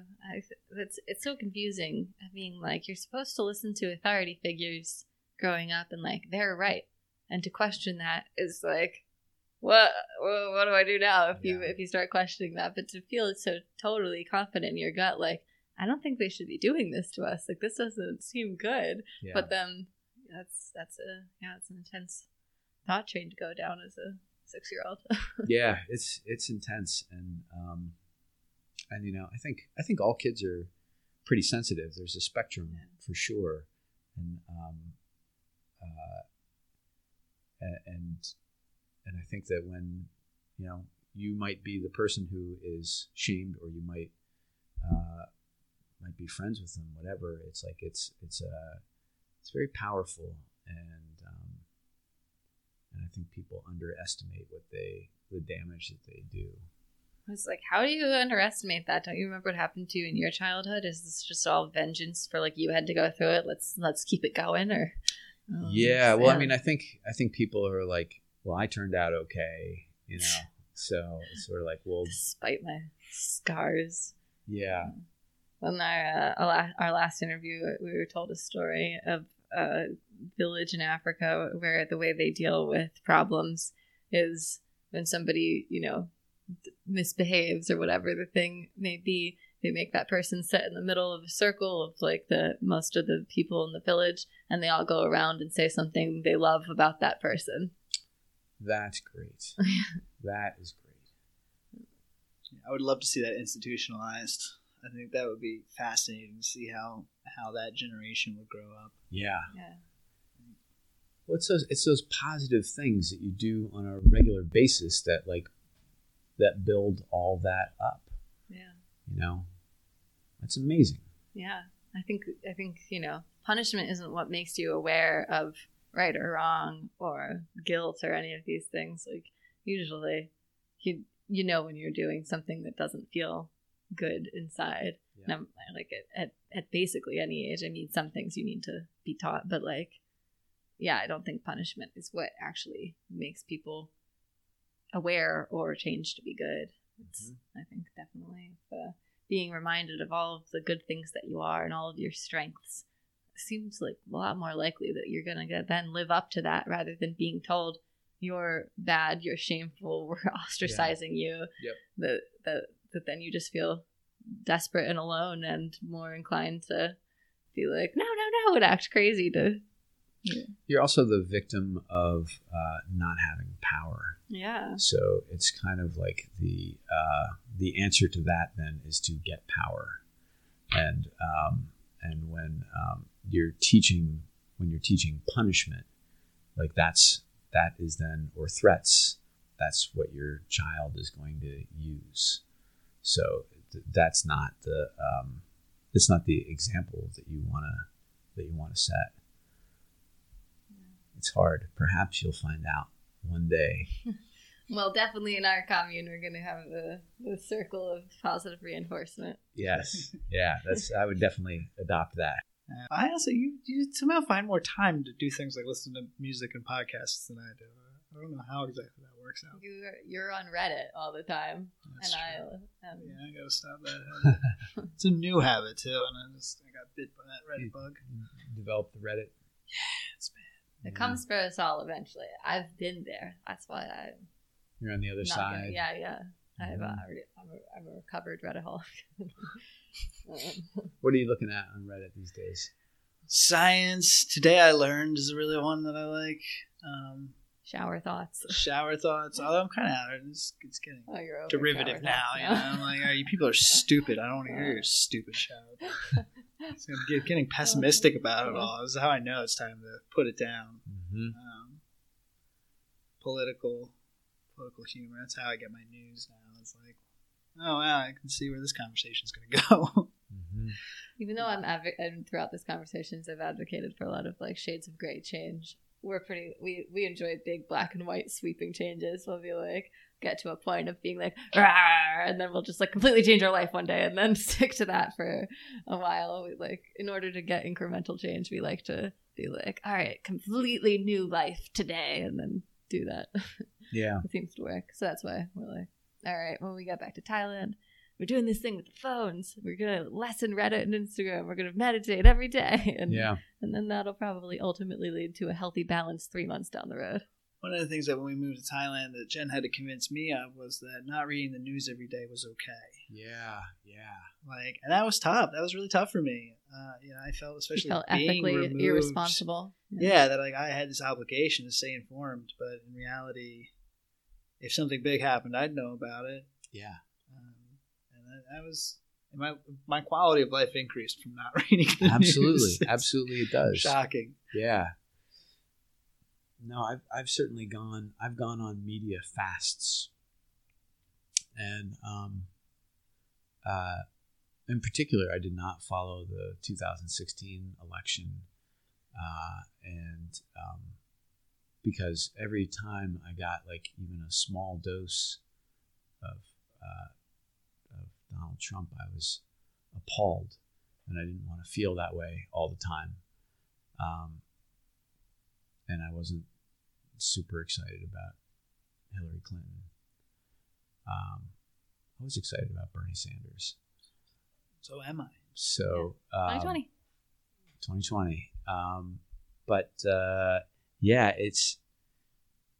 it is it's amazing how that influences your life.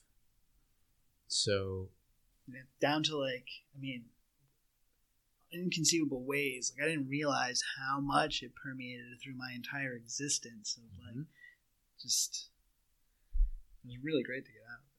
Yeah. I need to get back there. I know. Yeah. Yeah. Now that we've been back in America, all of these stressors and not being going over to my mother's house who watches cable news. 24/7. I mean, it's just I wouldn't be able to tolerate it. I don't know how. But the mental health of our nation is. Yeah. I never watched cable news. I mean, I might watch Rachel Maddow every now and then, but I read my news. I can't do cable 24-hour news cycles. It drives me insane. Yeah. All right. What is the most environmentally friendly thing you do, and the most environmentally friendly thing you would like others to do? Oh, let's see. Well, we compost here at the office. We don't have paper towels. We have cloth towels for people to dry their hands. Let's see. I love that you're not saying, I started a fucking magazine about sustainable living. You're like, the towels. The towels. I think you're underestimating yourself a little bit here. Thank you. But I mean, what I've always thought about with Grid is we are we have the spotlight. So we shine the spotlight on people. Mm-hmm. And I do think that has a value. Absolutely. But that's, but I feel like the things that people are actually doing, we're just documenting what they're doing. So, yeah, but that's huge. Raising the cultural consciousness and exposing people to information. I mean, leading by example in yourself is great. Showing people all of these examples in one dose, that's incredible. Thank you. That's nice of you to say. I think the other thing, and this will circle way back to when we were talking about despair. I wish people fully understood the impact of things, for example, that use palm oil. Mm-hmm. That is devastating the rainforest. I had never heard of that until a year ago when you had mentioned it. Yeah, he was he just casually said something like, I cannot believe that you don't eat Nutella. Your standards of whatever, organic food. I was like, no, it's not about organic. It's about palm oil. They're one of the huge palm oil users, and there's alternatives. And I will not support palm oil. I will go out of my way. I will not eat. It's really disappointing because you know how much crap has palm oil in it? All of it. Yeah. It's ridiculous. Started telling him about what goes on. He's like, what? How do I not know about this? Yeah, well, that's the thing. How do all of us not know about it? And it's it's something that you have to discover through research. And I have these mini traumas every Halloween. And again, this is the dichotomy. It's you want your kid to have this normal life, and it's a nice thing. You go to your neighbors, but they're buying all of this food with Reese's peanut butter cups. I love them. They've got palm oil. And there's awesome alternatives. There is chocolate that doesn't have palm oil, but it's it's this. If people knew that their electronics were killing gorillas, I think. In orangutans or gorillas? I think it's gorillas in somewhere in Southeast Asia, where it's people have to mine. They have to mine, and then they're not fed, so they're eating. I'm pretty sure it's gorillas into extinction. So I wish that there was. I wish that there was a greater understanding, because I don't think that we can't have the things that we have. Yeah, totally. But I think we can't have as much as we have. And I don't think we don't need as much as we have. I mean, if instead of like at a standard block who all have lawns, if they only had one lawnmower for 7 people and you just picked a day to use the lawnmower, that cuts down the need to make 6 lawnmowers. I mean, I think there's a way to organize society and that we can all have everything we need with a very minimal amount of foregoing of pleasures and comforts. Yeah, maybe not exactly the second that you want it. Yeah. Maybe there's the lawnmower is being used from 10 to 2 today. I need to, do it tomorrow or whatever. But it's like, when I think about when you think about, I'm in a row home and there are all these houses that are exactly the same shape, and they also have the exact same contents. Like everybody has their toolbox and their power tools and all of the things that they got from their wedding registry. How many I can't think of like a good example of how many ice cream makers are on the block. Yeah. How many do we need? So yeah, I do think if there's a creative way, but it's against capitalism. That's what I was going to say. And that's can you imagine if we reduced how many ice cream makers were bought to 1/10? I mean, that lays off a bunch of people, and that's people's livelihoods. Yeah, but maybe it doesn't, because it's a good question. How many people are actually employed from that? And that's, I just think we have to rethink what employment is and what jobs are. Totally. That's the And I mean, and you could. Yeah, I think a shifting of values would open up different, new, better jobs. Mm-hmm. Or jobs that you just worked less at because you didn't need the extra money to buy that ice cream machine in the first place. Right, because it was in some shared place that you had access to. Yeah. Mm-hmm. We have one final question. Oh boy, I bet you it's a doozy. Why do people do small talk? Oh. That's easy to create connection. They do small talk because, I think first they feel uncomfortable in silence unless you know somebody well. There's a level of discomfort, and so I think it's to alleviate both your discomfort and somebody else's. It's about making a connection with someone and finding something, even if it's insignificant, that links you and makes you the same, connects you. That's why I think people do small talk. It's a very sweet, optimistic answer. I like it. One of the reasons why we started this podcast was neither of us are particularly fond of the traditional small talk of like getting in an elevator and, oh yeah, it's sunny outside. The weather is doing something. Yes. It's kind of just like this forced, awkward conversation that doesn't really have any substance or value, and wondering why that was so prevalent and how that can change or be made better. Well, yeah, I mean, how do you go beyond small talk? If it's just the weather, I mean, you can. It's like, oh, it sure is hot out. Yeah, it sure is. I mean, like, good. You've got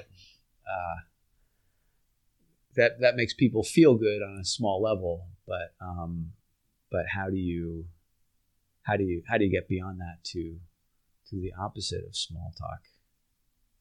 As I think your catchphrase is. Yes. Or your slogan is. I'm glad you remembered. Our solution is you start a podcast. Yeah. There you go. I mean, it takes time. Yeah. The elevator has to break down. I liked what you said about revealing a bit of yourself. I think that's you have to take the first step and be a little vulnerable, and then people respond in kind. Yeah.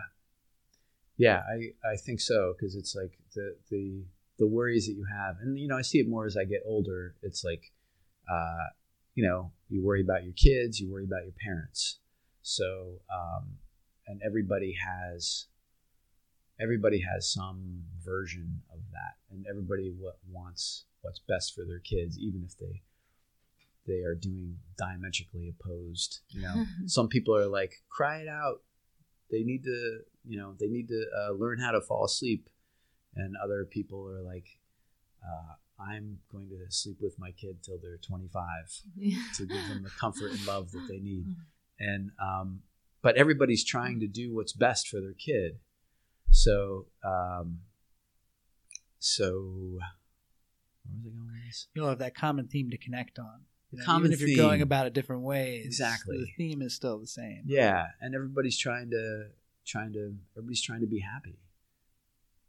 So that's the I think that's great.